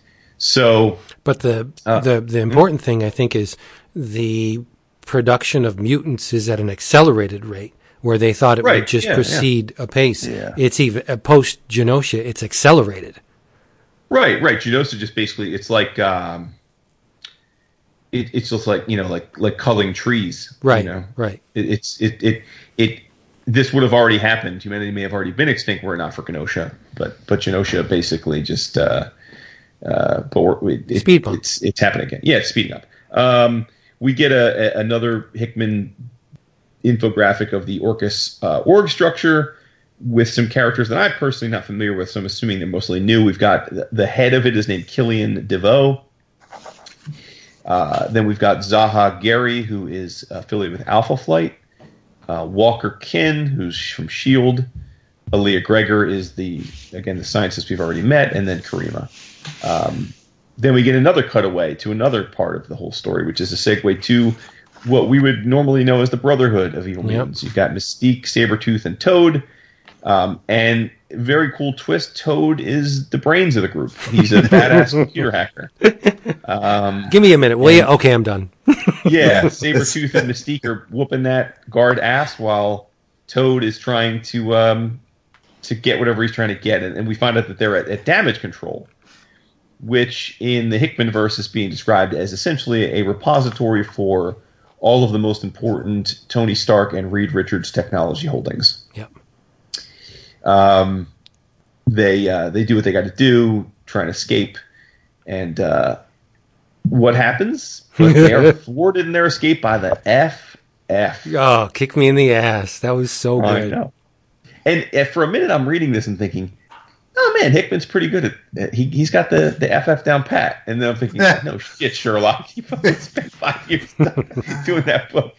But yeah, so like they Mystique and Toad make it through one of the Krakoa portals, but Susie uses her powers to block Sabretooth from going through, and they're pissed because Sabretooth essentially gutted and nearly killed not hundreds, but dozens of human guards, and so they want him to pay for that. And then it's we actually then cut away to another part of the story where the suits are talking to Magneto, and they're getting a tour of some of the stuff, and they're being polite, but they essentially start getting a little irksome and mention to Magneto that they think all of this stuff, like being able to go from one point on the planet to another in a matter of seconds, is a very dangerous military advantage. And Magneto just says, "Listen, bruh." And I thought it was awesome. He goes into it like, listen, basically he says, this is a you problem, not an us problem. He said, mutants there's never been a mutant war. We've never conquered a people. We've never stolen their land. We've never made slaves of the vanquished. That's our real advantage. And, basically putting the mirror on the humans saying, you guys are the fucked up ones, not us. And then he says, look, mutants are the evolutionary inheritors. We know that the Earth is ours, but Professor Charles Xavier is being benevolent to y'all. He's decided that even though it's ours to have, we're going to give it to you. We're going to let you keep it, and all that we ask in exchange is to be left alone on Krakoa. Yep. And let us be. And and then we cut back to the scene with the FF. Susie blocks Sabretooth from escaping, and without skipping a beat, who walked through the portal? All diplomatic and shit, but Dap's main man, Psych. Yes. And props to Pepe Larraz, by the way, because we've been fans of Pepe for a long time. We've talked about him. He's done he did the last X-Men event. He did one of the Avengers events. The No Road Home, not Road Home. The one is it No Road Home or the one before it? I always forget. The first one. No Surrender. No Surrender. Thank you. He's a badass, and in this, one of the things I love is that the versions of these characters are like the perfect versions. Psych is skinny. I mean, not like skinny to the point where he looks weak, but he's not. He's not super muscular. Wolverine's in his fucking brown and tan costume. Yeah. Magneto's real big and imposing. Jean's in her Marvel Girl costume. Like, it's all great renditions. But anyway. Stop for a second. Yeah. The panel where Susie says, just a normal fireworks, Cyclops. The little hip. That's my girl. That is my girl right there. Yeah. But Psych walks out, and he's like, "Hey, what's up, my peoples?" And he's dapping them up, and he's like, "Mazel tov to Ben, and for the marriage." Ben. It's like Ben's like, "Thanks, Slim." Fucking calls him Slim. Yeah, he's Mr. Diplomat. It's all good in the hood.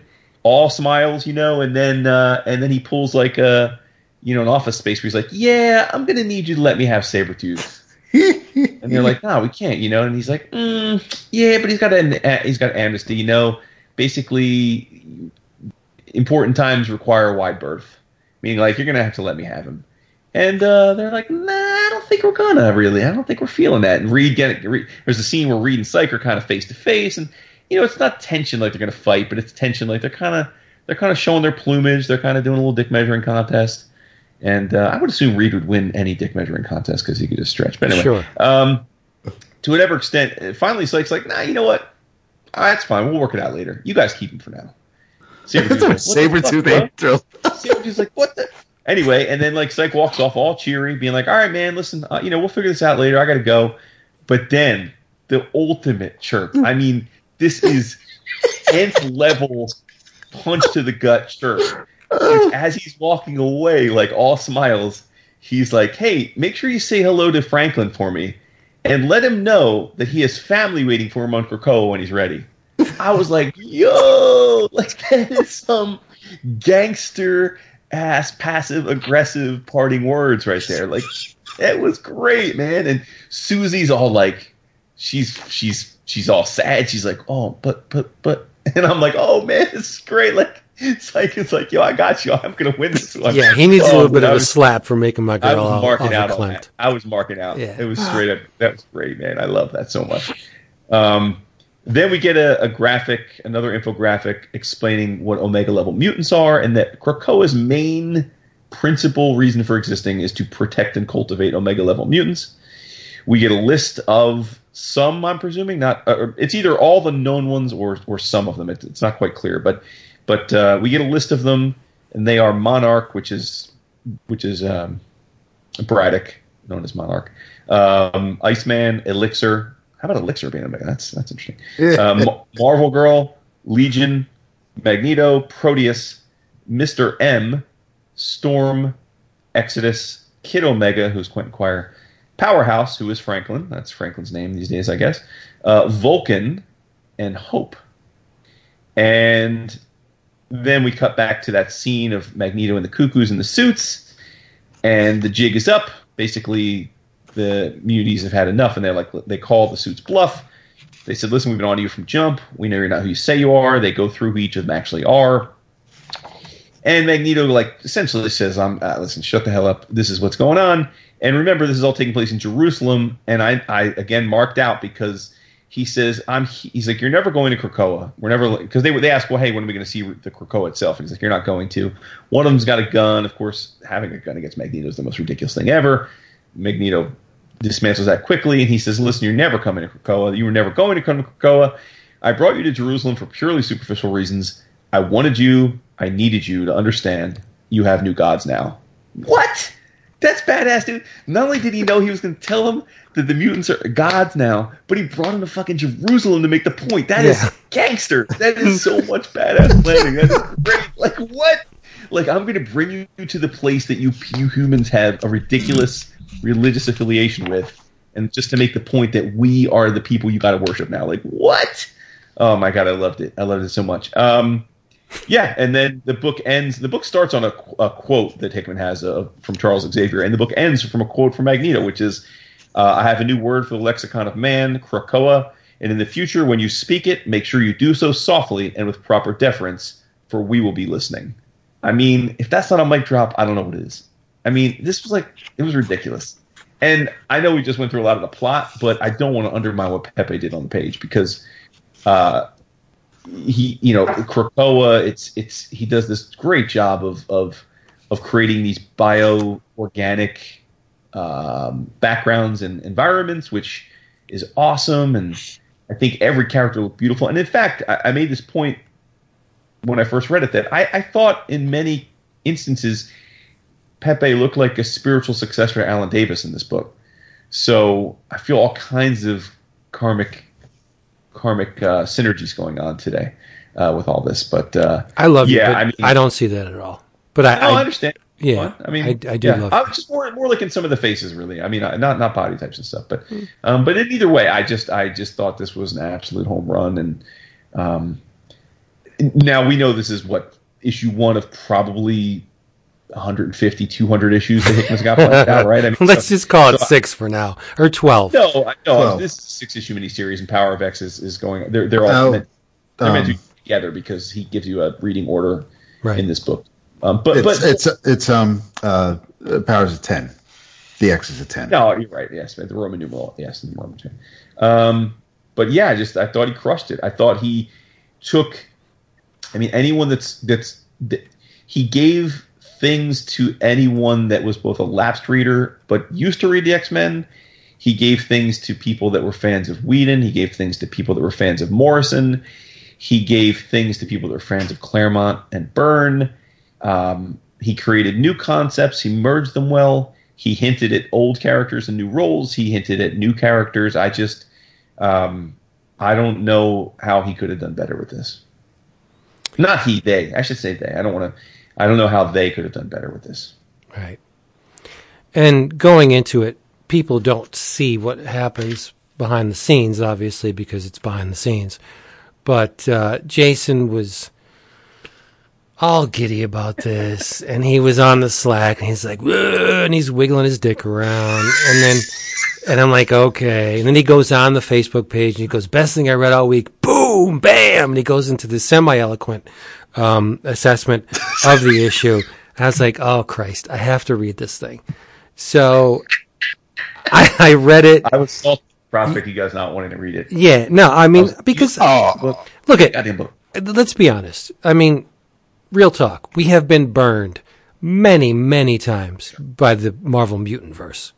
Yeah. I mean, it always starts out great, and then the powers that be decide to muddy the waters, and you have multiple tie-ins and multiple series, and it gets all convoluted, and the mythology gets muddied, and that's the curse of the mutant verse. But fresh start, great. Okay, I'll read it. And I have to say, I went in. It's Hickman, so I was optimistic. I know my man; he does very good work. He's the smartest dude in any room. I enjoyed this issue very much, so I went on the Slack and I said, you know what? I concede. It was great. There's no way around it. I can't even front on this issue. Like there's nothing about this issue that I can pick apart. Like, that was a little lame, or that was weak, or bullshit. They wouldn't talk that way. Everything was spot on.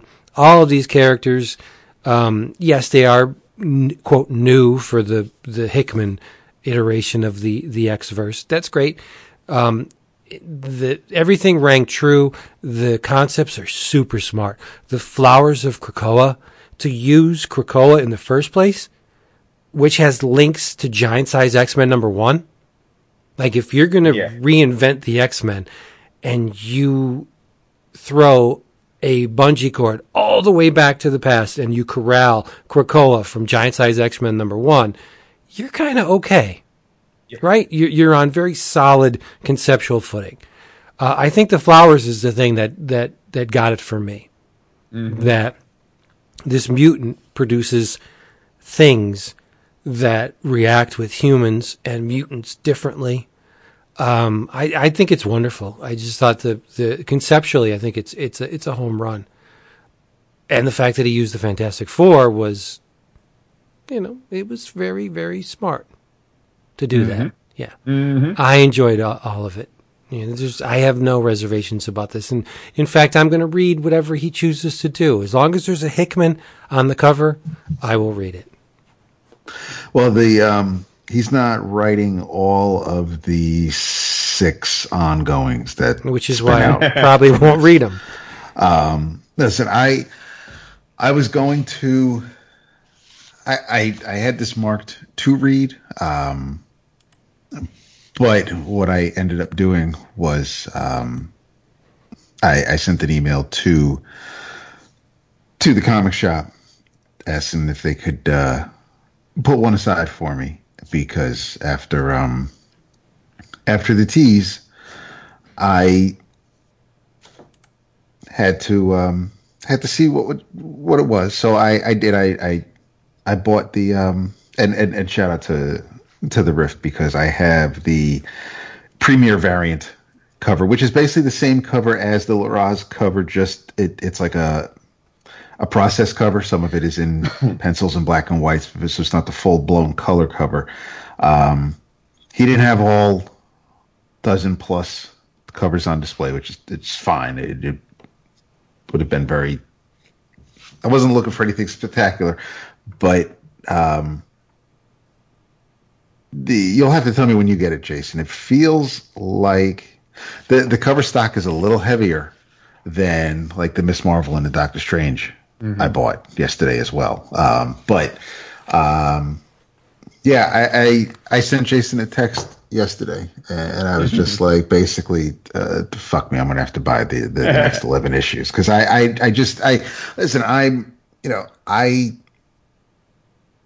thought, and maybe I'll reread it eventually and see if my mind changes. But I mean, I love everybody who loved the Nightly News. A lot of people I know absolutely adored Hickman's intro, and it was cool, but it didn't knock me on my ass, and that's fine. But I enjoyed his Avengers. I enjoyed Infinity, and I wasn't super hot on his Fantastic Four. But again, people whose opinion I respect and people who are near and dear to me absolutely adore it. So that's cool. It's a case of not everything being for everybody. But no, East of West is fantastic. Black Monday Murders is great. But X-Men isn't something that, as I mentioned during the Excalibur talk, it's easy for me to kind of say, you know what, I'm cool with the X-Men for now, and then I'll come back to it later on. And I read the first issue of the recent relaunch by everybody who was working Marvel at the time, working on that issue, and Vince and I read it. It was just like, and it was. And I think, and Jason wasn't there that week, and Vince and I talked about it real quick, but I didn't stick with it. And then, when you're making a big deal, and Hickman is coming, and you get my boy who is the X-Men fan as far as I know personally, begging us to read it, and especially after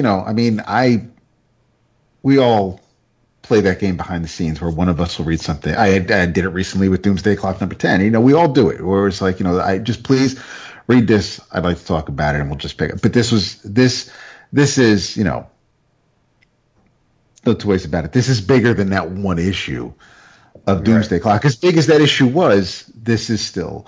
So, yeah, I'm going to read it for my boy. I'm going to read it because, Hickman is going to try something with the X-Men again, and maybe it'll give me a kick. So, bought it last night, and completely blown away. And I asked the guy if, because it's not on my order, I'm doing it tomorrow night, I promise. I haven't placed my July DCBS order, so I'm not sure if I'm going to go.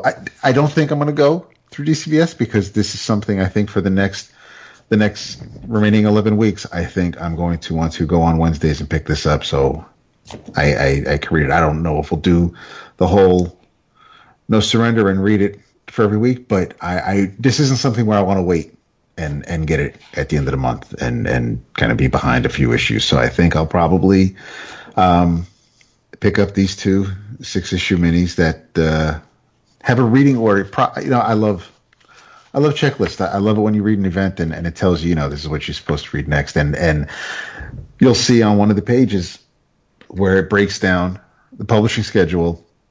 The reading order is House of X number 1, Powers of 10 number 1, House of X number 2, Powers of 10 number 2, then Powers of 10 number 3, House of X number 3, House of X number 4, Powers of 10 number 4, House of X number 5, Powers of 10 number 5, and then House of X number 6, Powers of 10 number 6, all from now until October 9th. So how do you know it's Powers of 10? It's been said. Yeah. Oh, okay. And he will and it will be explained in that series why that title is why it is that. I think they should I think they should have spelled out 10 then. Because if you have it's Roman numeral and it's just like it's X, but it's actually, or put the bars on top of it, right, if it's going to be Powers of 10, because it looks like an X to me. And absolutely. When you put it side by side with a concurrent series called House of X, why isn't it House of 10 then? You're right. You know what I mean? Like it's just conceptually, it doesn't make sense. Yeah. There's even an interview on Marvel.com, and I think there are a couple interviews out there. But yeah, and I don't know about Twitter, but people have. It's been stated. They thought it'd be clever as a play on words because everyone assumes it's. Yeah, well then put the bars on top. Power of X, but yeah. Yeah. And there are 3 particular issues marked in red out of these. Right. House of X number 2, House of X number 5, and Powers of 10 number 6, which are all supposed to have some oh shit moments. So you're being warned ahead of time that as great as some moments are in this particular first issue, setting things up, you ain't seen nothing yet. But this was this is one of those things where I am excited about, going to the shop and getting the issue and reading and because this is this is ground floor shit. This is, whatever Yeah, there are little neat nods and things you'll get and pick up if you're a long time X-Men reader and you've been through it thick and thin like Jason has. But there's also as long as Jason has been reading X-Men, and as Vince and I have been in and out of it over the years, we're all kind of on equal footing here, because there are questions that Jason had that, Vince and I sure as hell don't have the answers to. So we're all finding out at the time. And you can't eclipse the past. There's a reason why that scene with Wolverine works with the kids, is because of all of the baggage that we carried along with us with Wolverine, all of those stories we read of the berserker rage and the killing and that scene works because of everything that came before. It is Hickman, because it's Hickman, and this is its own thing, building on the past. You can't you as cool as this is. If this is, if you've never read the X-Men before, if you've been away from the X-Men for years, yes, this is something you can read.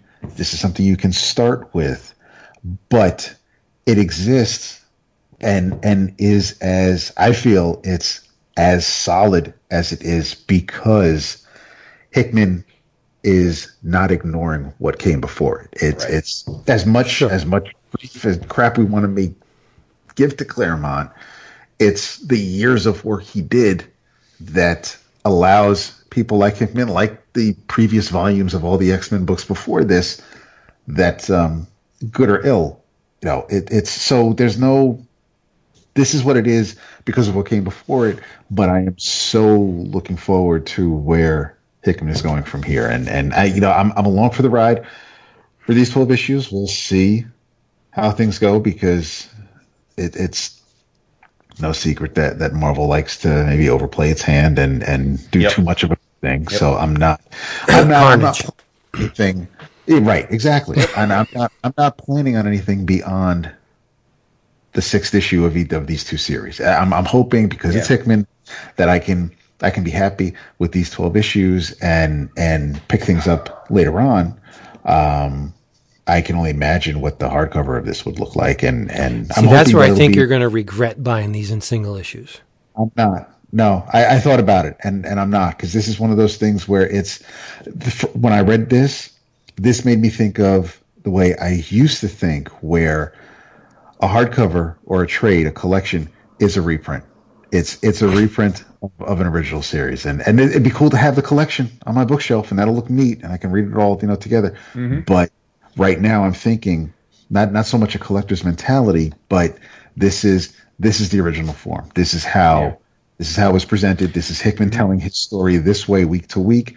That's how I want to enjoy it and experience it. So, I mean, the hardcover is going to be cool, but no regrets, not even a single letter. Yeah, I don't subscribe to that theory at all. Sorry. I know you don't. That's fine. Yeah. That's fine. To your point, and I have been a critic of this, I do think that as excited as I am for this issue and what's to come in these next 11 issues to follow, I am equally butt clenched with nervousness over the fact that we're already, the week of the first issue dropping, we already got 6, like you alluded. We've already, at San Diego, they announced 6 ongoing series that will follow this. And while I don't think it's illogical, and I guess we shouldn't be surprised,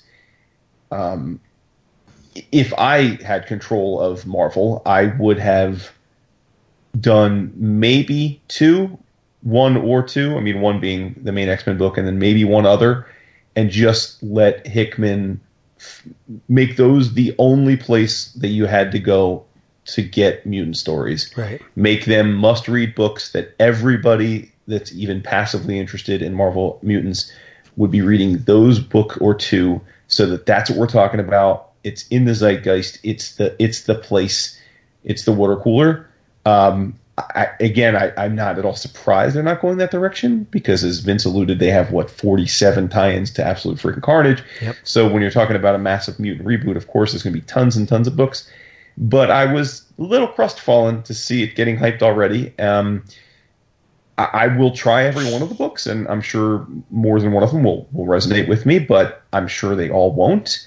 But more importantly, a lot of the people, the lapsed fans that came back for this issue and are excited by it, and maybe will continue to read the next 11 issues of these two miniseries, I can already feel you guys' eyes are rolling. Like, you're not going to read these books. No. Like, you're not going to. I mean, and the books are Excalibur, which is Teenie Howard and Marcus Toe.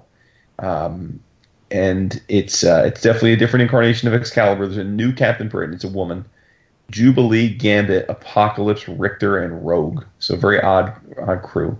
There is Fallen Angels, which pulls at the heartstrings because big fan of that original miniseries when it came out. But that book is probably the one that's going to be the least well received. Good news is it's written by Brian Edward Hill, which I know we're fans of, Depp and I in particular. But it's drawn by Simon Kodransky, which is just a disaster. And the team is Psylocke, Young, Cable, and X-23. I don't see that book sticking. Yeah, it's the one with Cable. Figures. Yeah. Marauders, which is a young-looking Kitty, Pyro, Bishop, Emma, Iceman, and Storm. Written by Jerry Duggan and drawn by Matteo Loli. Duggan and Loli are a good crew. They did a long run on Deadpool together, so I think it's gonna. That one could be interesting just because of the creative team behind it. But New Mutants is coming back, and that's probably one I'm most excited about because it's being written by Ed Brisson and Hickman. Hickman's co-writing with Rod Rice on art, and that's it's the Mutants team we would come to expect. It's Magic, Sunspot, Karma, Wolfsbane, Cypher, and Danny Moonstar, along with Mondo and Chamber thrown into the mix. And then there's X-Force, which is the heavy hitters. You've got Jean, Logan, Beast, Colossus, Quentin Quire, My Girl Domino, Sage, and it looks like Black Tom Cassidy. Yeah, I guess it's Black Tom Cassidy, which is and then the main book, which is of course what you would expect, which is X-Men. That is going to be written by Hickman with Lionel Yu on art. I'm sure that'll be a grand slam. And that looks like Rachel, Logan, Cyclops, Jean. There you go. Cable is in that as well. Vince, Havoc, Corsair, and Vulcan. So the whole Summers family's together. It's like Summers family and friends. So listen, again, I'm sure some of those books will resonate. Some will do well, some will do okay, some will get canceled. But I'm not loving that we're already being marketed like the deluge. Right. And I don't understand why. If the mutants have established a utopia accessible only by mutants, who gives a shit what happens in the rest of the world? Like, are these right. X books only going to take place within Krakoa? Or no. In fact, many of them don't. Then what's the point? Each one does have its own point, but whether it's arbitrary or not, I don't know. We'll have to see. Well, what I'm saying is, if they could, I don't want to say retreat, but if they can sequester themselves within this utopia, let the rest of the planet go to shit? Who cares? Right. Yeah. No. Right. It almost makes you wonder. By the end of these 12 issues, is this whole Krakoa idea already kaput? Well, I hope not. Right. Yeah. So. Because it's the gateway concept to the nth degree, that there's a living entity that can, just by the fact that they planted flowers in certain strategic points around the globe, meaning that they can now be anywhere instantly. That's brilliant. And then it renders a lot of this, there's something happening in New York, let's go that's useless. It's irrelevant, But, it remains to be seen, like you said. But did you guys read the director's cut? Yeah. It was just like the Daredevil director's cut. Yeah, normally I can't stand the inclusion of the script. I really don't care. But in this case, it's funny. With the redactions. Because there's sections that are redacted. And that's typical Hickman. It's it's just prime Hickman. And then you get a bunch of penciled pages with color or pencil and inked pages with color, and it's nice to see. But sans lettering, ultimately, it's for the fans, so do it. But I don't see how I could read an X book going forward, as Jason would say, that's not written by Hickman. It seems like a clouding of the vision. The vision here is so strong that even Jerry Duggan, great. I mean, you're a very good writer, but you're not Hickman. This seems like first chapter of a novel. We're going to get 12 chapters by the same guy, and I'm sure it's going to be great because it's Hickman. And then some other guy comes in to write chapter 13. Nah, I don't think so. Nah, son. No, it's too strong. It's too strong of a vision. I mean, I don't know what kind of pull Hickman has at Marvel. I think he has, enough to pull this off, but I don't think obviously he doesn't have enough to stop the deluge of further X titles. But I would have loved it if they just let Hickman do this for now.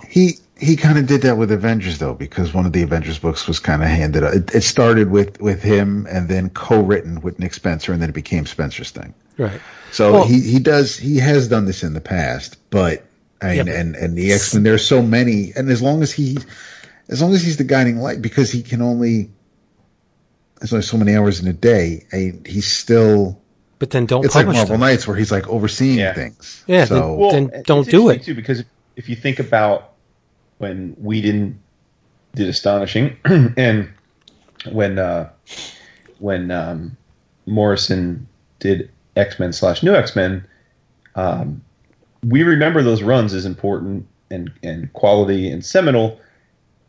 I guess I'm being fair. I mean, there were tons of other mutant books coming out when those books were coming out. So maybe we're overthinking this. I mean, maybe Hickman's book will be what's going to happen there is what's going to happen, and most people are going to keep reading that and not bother with the rest of these, and so be it, right? Like, so as long as they don't try and incorporate each of these books into each other, and 6 months after they launch, they have crossovers in an event, like, as long as they're just doing their own thing and they're adjunct, it's really, I guess, no different than the Batverse or the Spider-Verse, where there's a bunch of books that the diehard people want to read more and more Spidey or more Batman, and you read these too, but most people are just going to read Tom's Batman or but then I have to ask, why bother? And I know it flies in the face of why bother. I mean, the why bother is they have to put out 80 to 100 books. Sure, I get it. Yeah, but I mean, creatively and artistically, they don't need to be. But no, I agree. The bottom line, sure, they need to be, because Marvel always overstays their welcome. If they see something is garnering attention, they won't give you another thing of a similar stripe. They'll give you 10 more. That's just what Marvel does. And even more so than DC. Yeah, I know DC pummels the Bat universe down our throats, but we only have really Superman, Action, Supergirl. What do we have? 3, 4 Superman books now? Kryptonian books, right? We don't have too many, but right.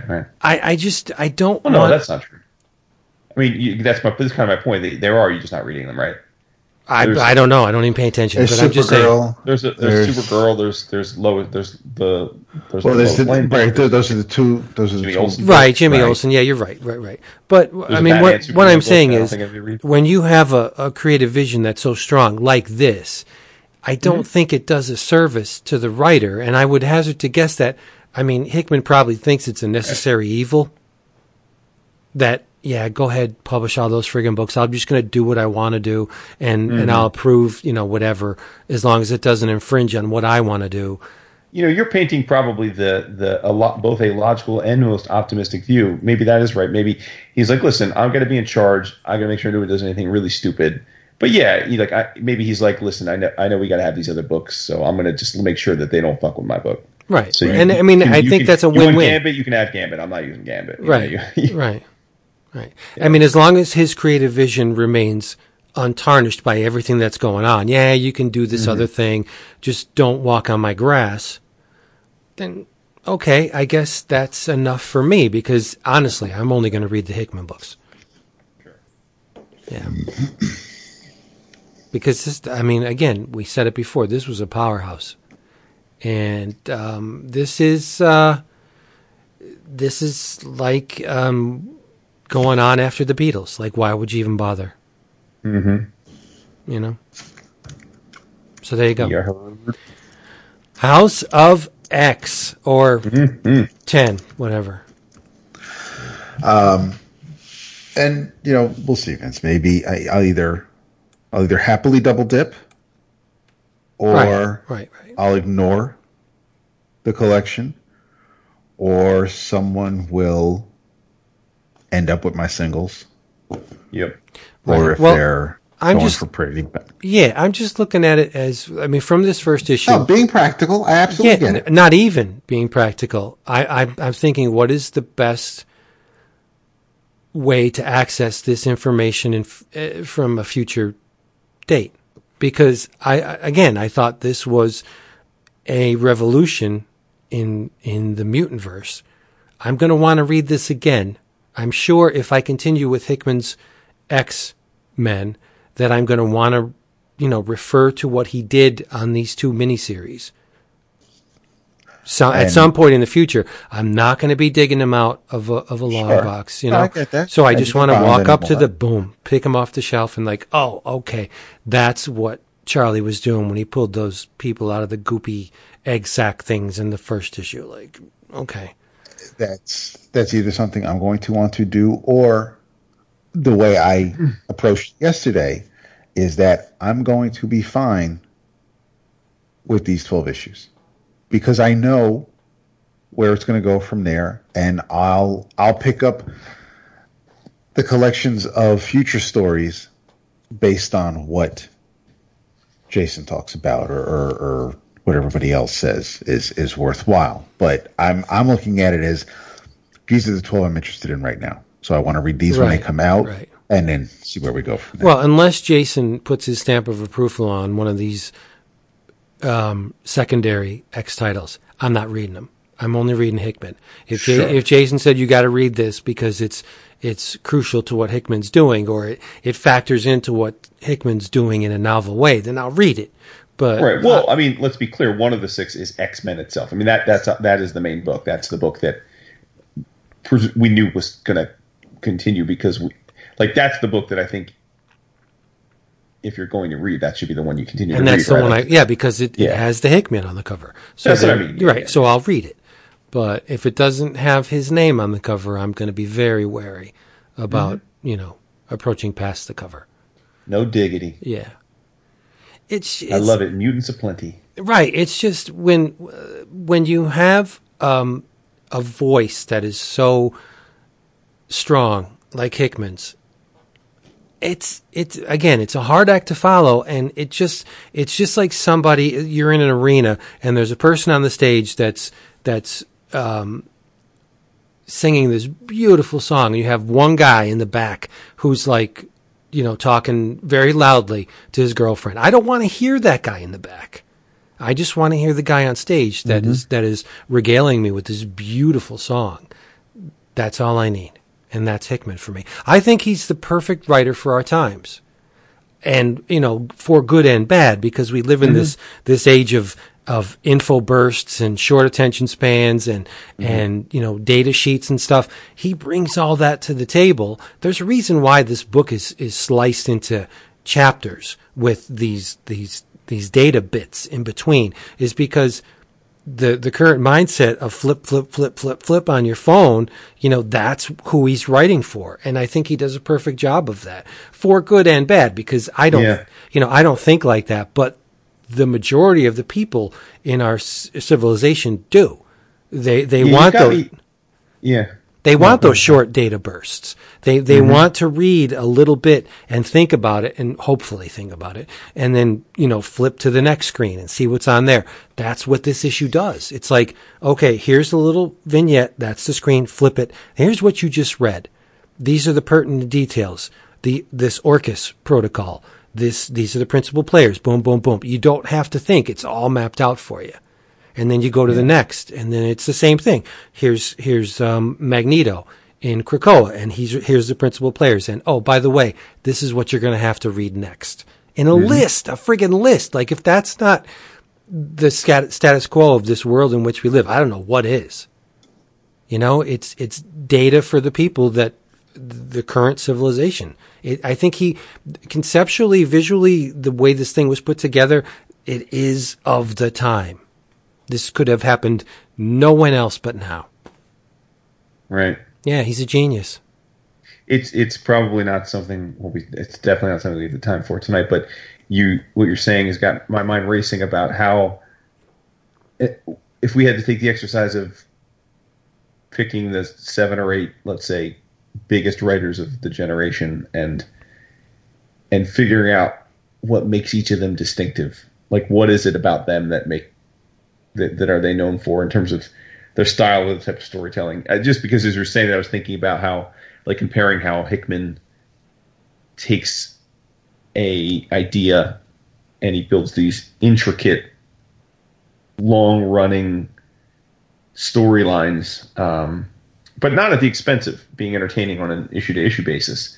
But when you think of Hickman, I think you do think of, like, this idea of these very detailed, meticulously planned stories, and then I thought, so then what would I think of, like, how would I define Jeff Lemire or Jason Aaron or Tom or right.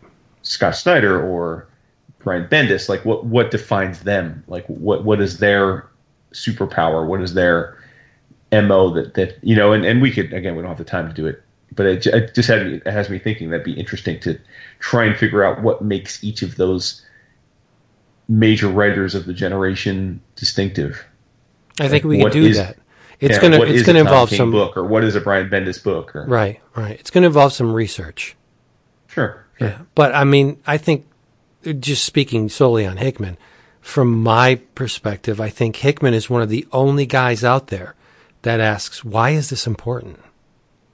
What is it about this thing that makes it important? And then he goes from there. He first understands what it is he's writing. I don't think a lot of guys and gals coming into various projects really understand what it is they're writing, like Frank Miller on Superman, right? You know, you first have to ask yourself, all right, I'm writing this character. What is it? Why is it? Why does it do what it does?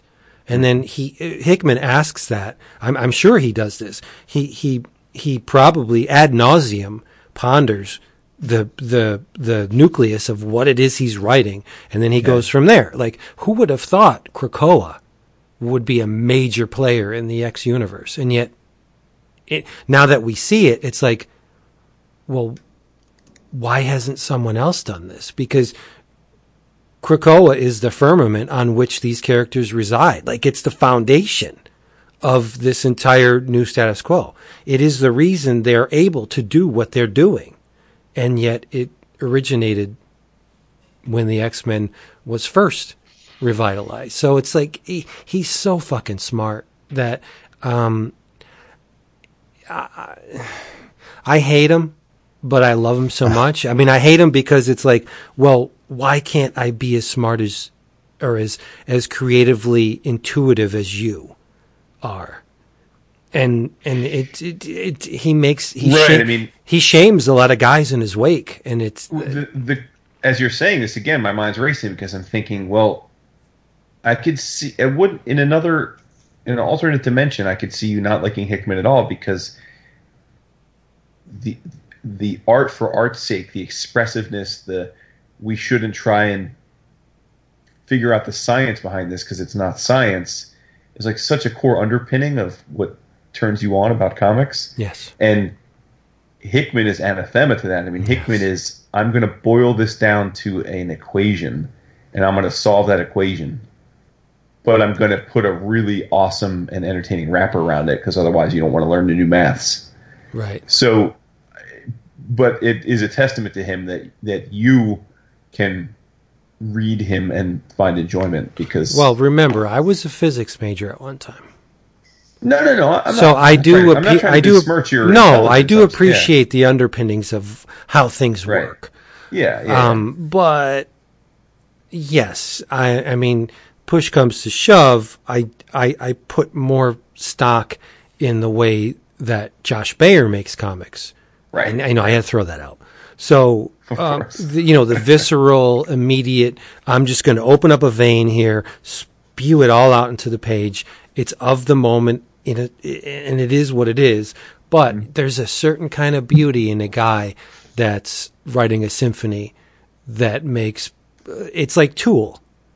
The Fibonacci sequence is if you play the album Lateralis, the Fibonacci sequence is embedded in that album, and it's at the core of it. But you don't know it listening to it. You just think it's these off kilter rhythms, strange time signatures that they sound cool, but at the core of it, there's a mathematical equation or a structure behind what Tool is doing on that album. And the deeper you trying to turn me on, I'm already gorged and tingling. Now you're talking about Fibonacci. It's like, man, this is like my welcome back episode. Yeah, well, it is your welcome, but no. But what I'm saying is, if you can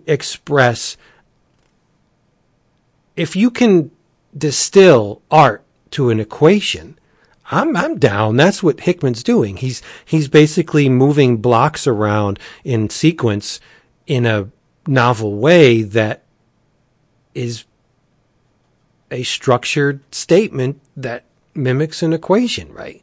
So why wouldn't I think it's brilliant? I mean, and he does it in a way that has panache and style. Magneto telling the human population that, we're the gods now. How do you not, mark out, like you said, with that? It's what we always wanted Magneto to, well, not Magneto, it's what we always wanted to hear, that this next iteration of man realizes that they're at the top of the food chain looking down on all these humans. And it's like, yeah, we're going to be nice to you. We'll give you your world, but, Hosanna in the highest to us. So you should really recognize that. That's beautiful. Mm-hmm. Yeah. But, okay, enough of that. This has been an X episode. It has. And it hasn't killed me. Yes, sir. You heard. Everybody's in your travels have to be mutant related too. Uh-oh. Well, unless they establish Conan as a mutant, then I'm out. All right, everybody. Hey, thank you for spending this book of the month with us. We hope we have done you proud. Come back for next books of the month and next episodes. And if you want to get in on this book of the month thing and just get in on the fun that is EOC beyond the borders of this little audio file that you hear every couple times a week, you can go to patreon.com/11 o'clock comics, and you can understand why we have a boatload of people that thankfully, wonderfully, beautifully support us each and every month. And you wouldn't be hearing this without them. This is truth. Yes. Yeah. And in your travels, we talked about the first issue at length when it came out, and I let them pile up to the point where I waited for the first trade paperback collection to come out to read Jason Aaron, Mahmoud Asrar, and Gerardo Zaffino with Matthew Wilson on color. It is, of course, Conan the Barbarian. Mm-hmm. He's back at home where he started. Yep. And this is called The Life and Death of Conan, Book 1. I really have to give it up to Jason Aaron for realizing that the mythology of Conan is sometimes more important than the current story of Conan. That meaning that this whole thing with Razazel and the Crimson Witch and the two kids, it's basically a framing sequence. It doesn't play out at all in these 6 issues I mean, not to any significant degree other than the last page where you have, it's basically a story or stories that are building upon the mythology of Conan. You get his younger days, the time leading up to his ascendancy to the throne, and my favorite of all of them is when Conan becomes a prisoner of the Picts. If you read any Robert E. Howard, there's near constant mention of the Picts. They're savages.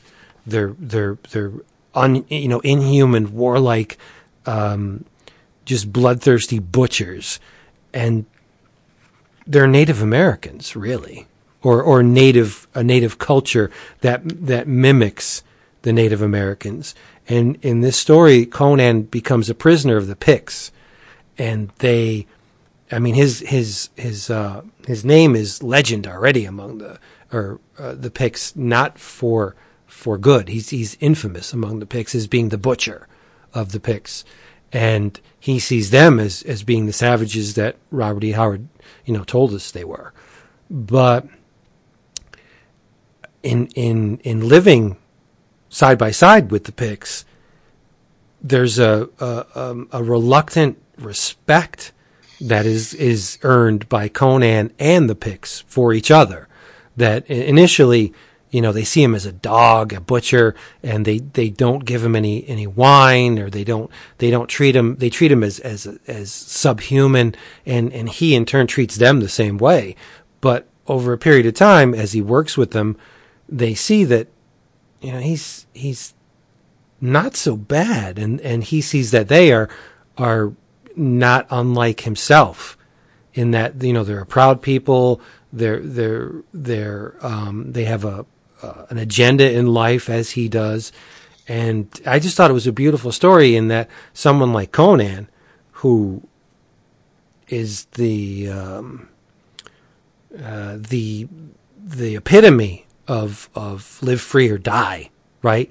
That he could have his opinions that have been instilled upon him for however long, up until the point that this story takes place, have them changed just by what he sees.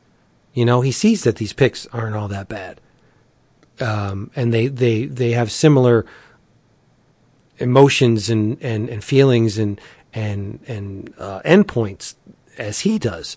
And they learn to live with each other. I just thought it was a beautiful story and it wasn't just all about hack, chop, slash, giant snake. It's a lot of Conan stories involve a giant friggin' snake, but this one was more of a coming to understanding another race. And I think that's what we need now, right? And not another race, but another slice of humanity that's unlike your own. If Conan can do it and the Picts can do it, you know what I mean? Why can't I? Thought this was a very important story, masquerading as entertainment. That it's something that we all need to learn, and here it is on the page in a pulpy character like Conan, where the central message transcends the genre. It's something that we all need to learn, right? And here it is in a 4-color comic book about a man's man hashing and slacking through his life. I just thought it was beautiful, and it could come from very few people other than Jason Aaron. The first volume is The Life and Death of Conan. Spoiler, it doesn't end. It continues into volume 2 because, like I said, the Razizel storyline is just a framing sequence to tell great stories, as it should be, right? Mm-hmm. So, if you haven't been reading Conan, I suggest you do so. Mahmoud has never, ever, ever looked better. So good, right? This is Mahmoud's magnum opus. Yeah. Inspired work, yeah. Yeah, I'm thinking in like 20 years, we're going to be looking back, and Mahmoud's going to do a lot of great things in those 20 years, 30 years. But I think Conan is going to be the thing by which he's remembered. It's that good. Mm-hmm. Yeah.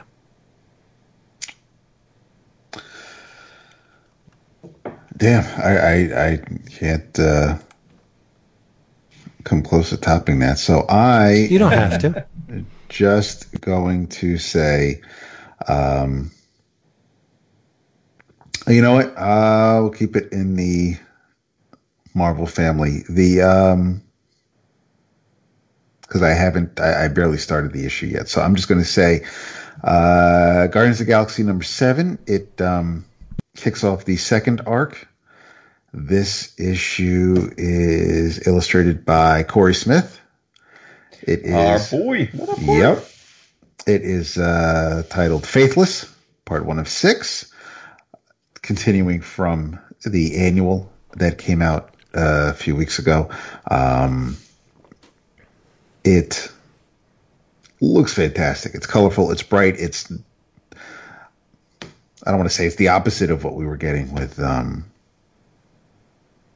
Jeff Shaw, but it's a different style and a little bit of a different look from Corey, from what I remember with his Nova stuff and things like that. But Donnie's still telling a story, so it's like I said, it's beginning of a new arc. I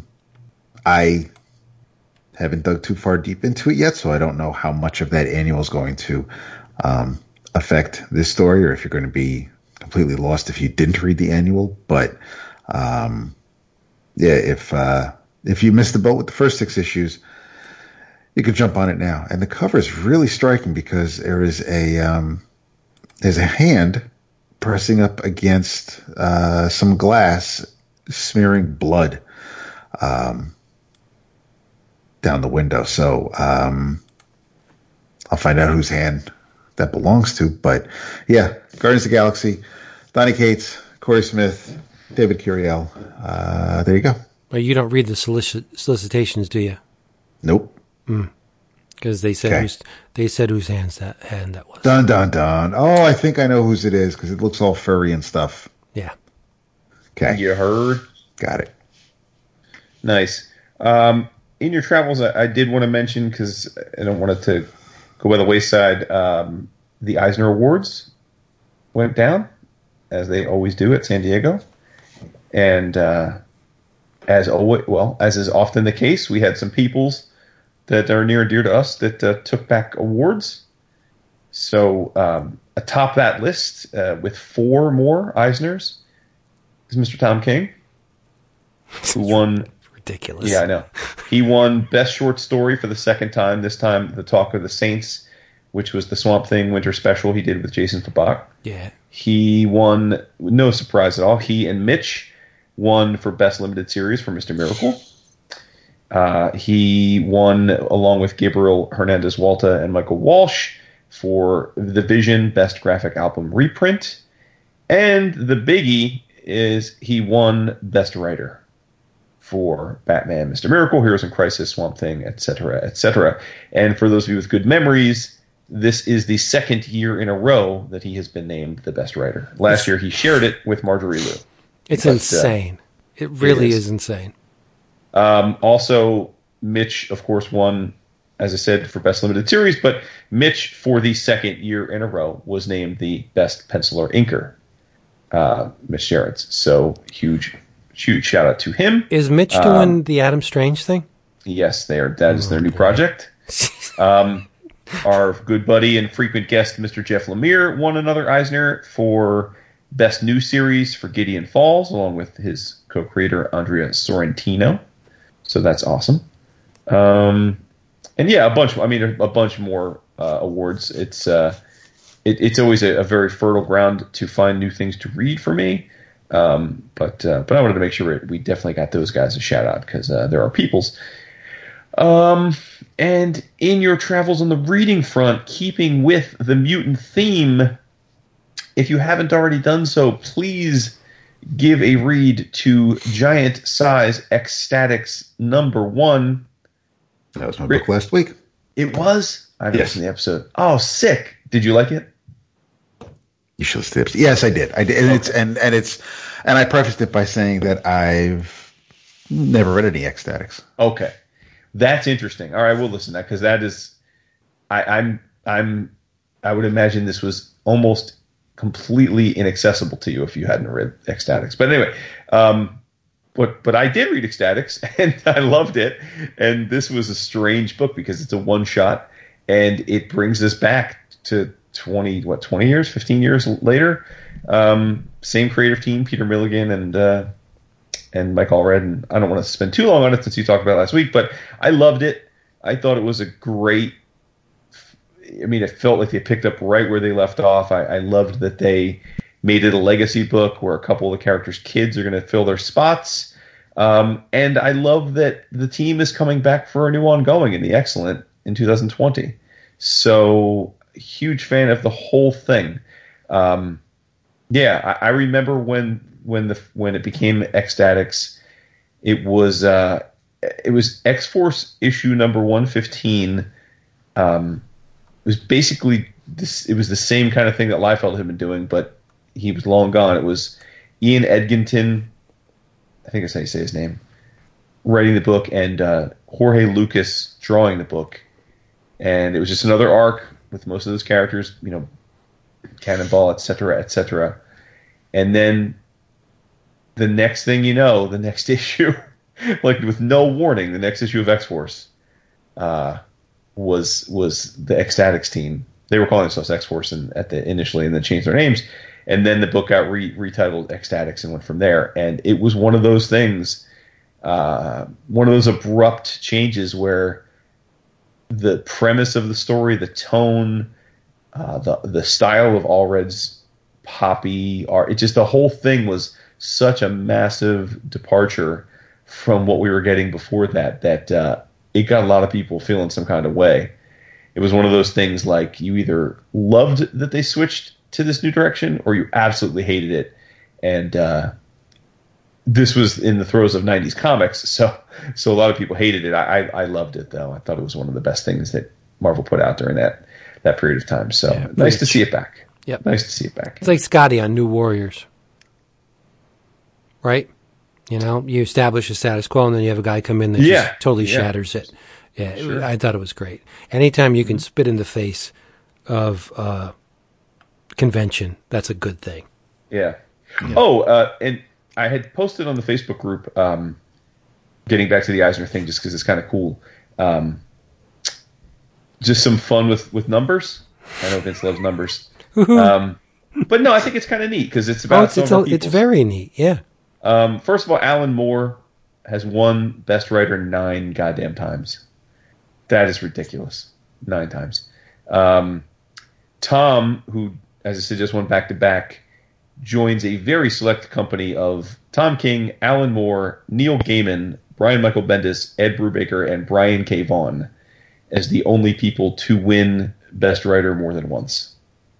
How about that? That is a goddamn pantheon right there. It is, yep. Mitch, as I said, won for Best Artist in consecutive years. He's only the third person to ever do that, joining P. Craig Russell and John Cassaday, which is interesting to me because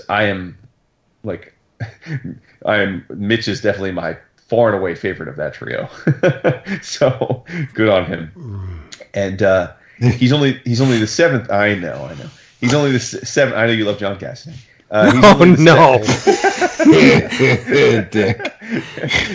Mitch is only the seventh artist to ever win the award more than once, much less consecutive, joining Kevin Nolan, who won it twice, Al Williamson, who won it twice, because for a while they gave the award to penciler, inker, could be two people or one person, Fiona Staples, who's won it twice, Cassaday's won it 3 times, your boy P. Craig Russell's won it 4 times, and the most ever wins in this category, how about that?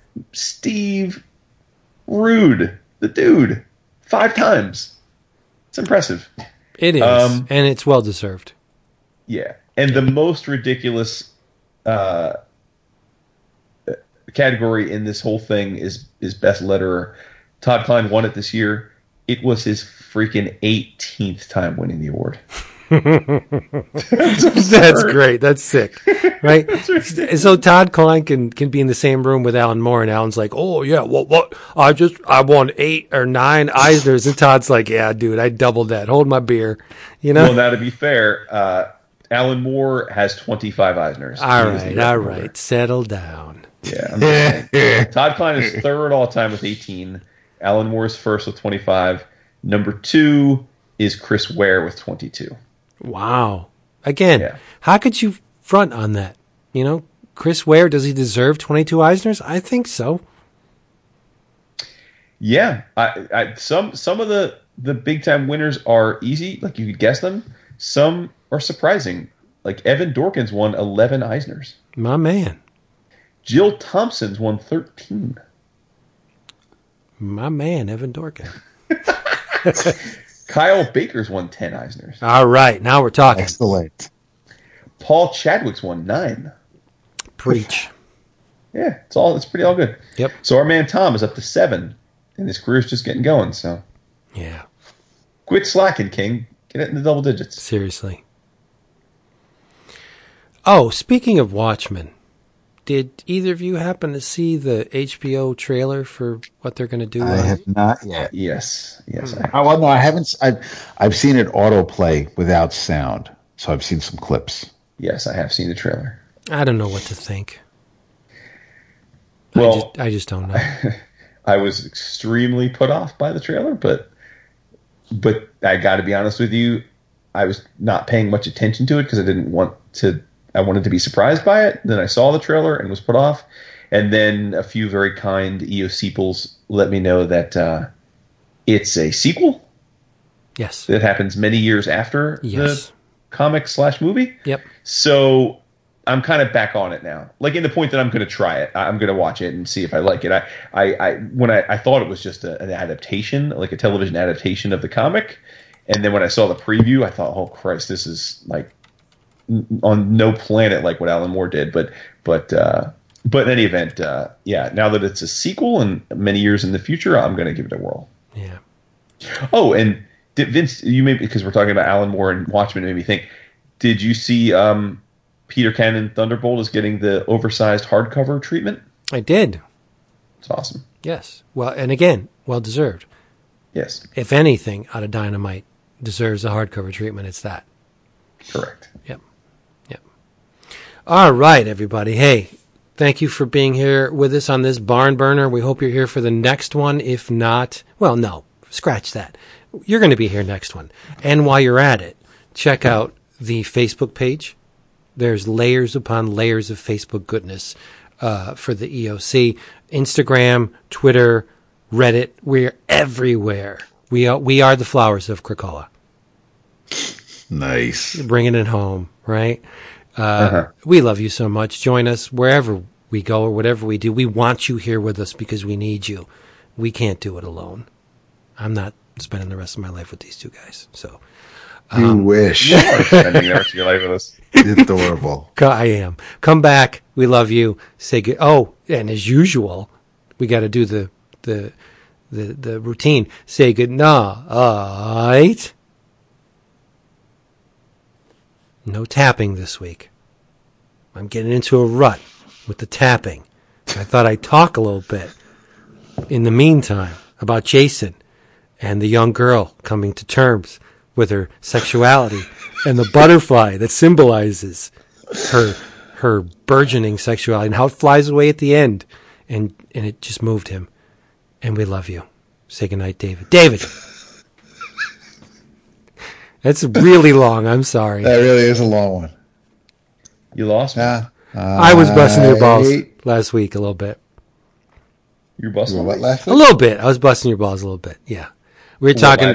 My obsession with Slice of Life OGNs? Yes. The young girl and her sexuality, and it moved me so much because the butterfly symbolizes her labia, and the labia explodes. Just because you don't have a fucking soul. Oh my God. Some of us can, okay? I have a soul, it's just dark. Wow, you said the F word, so you meant that. How did we get into a point where I'm the one that talks about indie books and you make fun of it? I love indie books. I just not in tune with the indie books that you love. I'm sorry. It's good. It's all good. No accounting for taste, you know. Oh, mirror.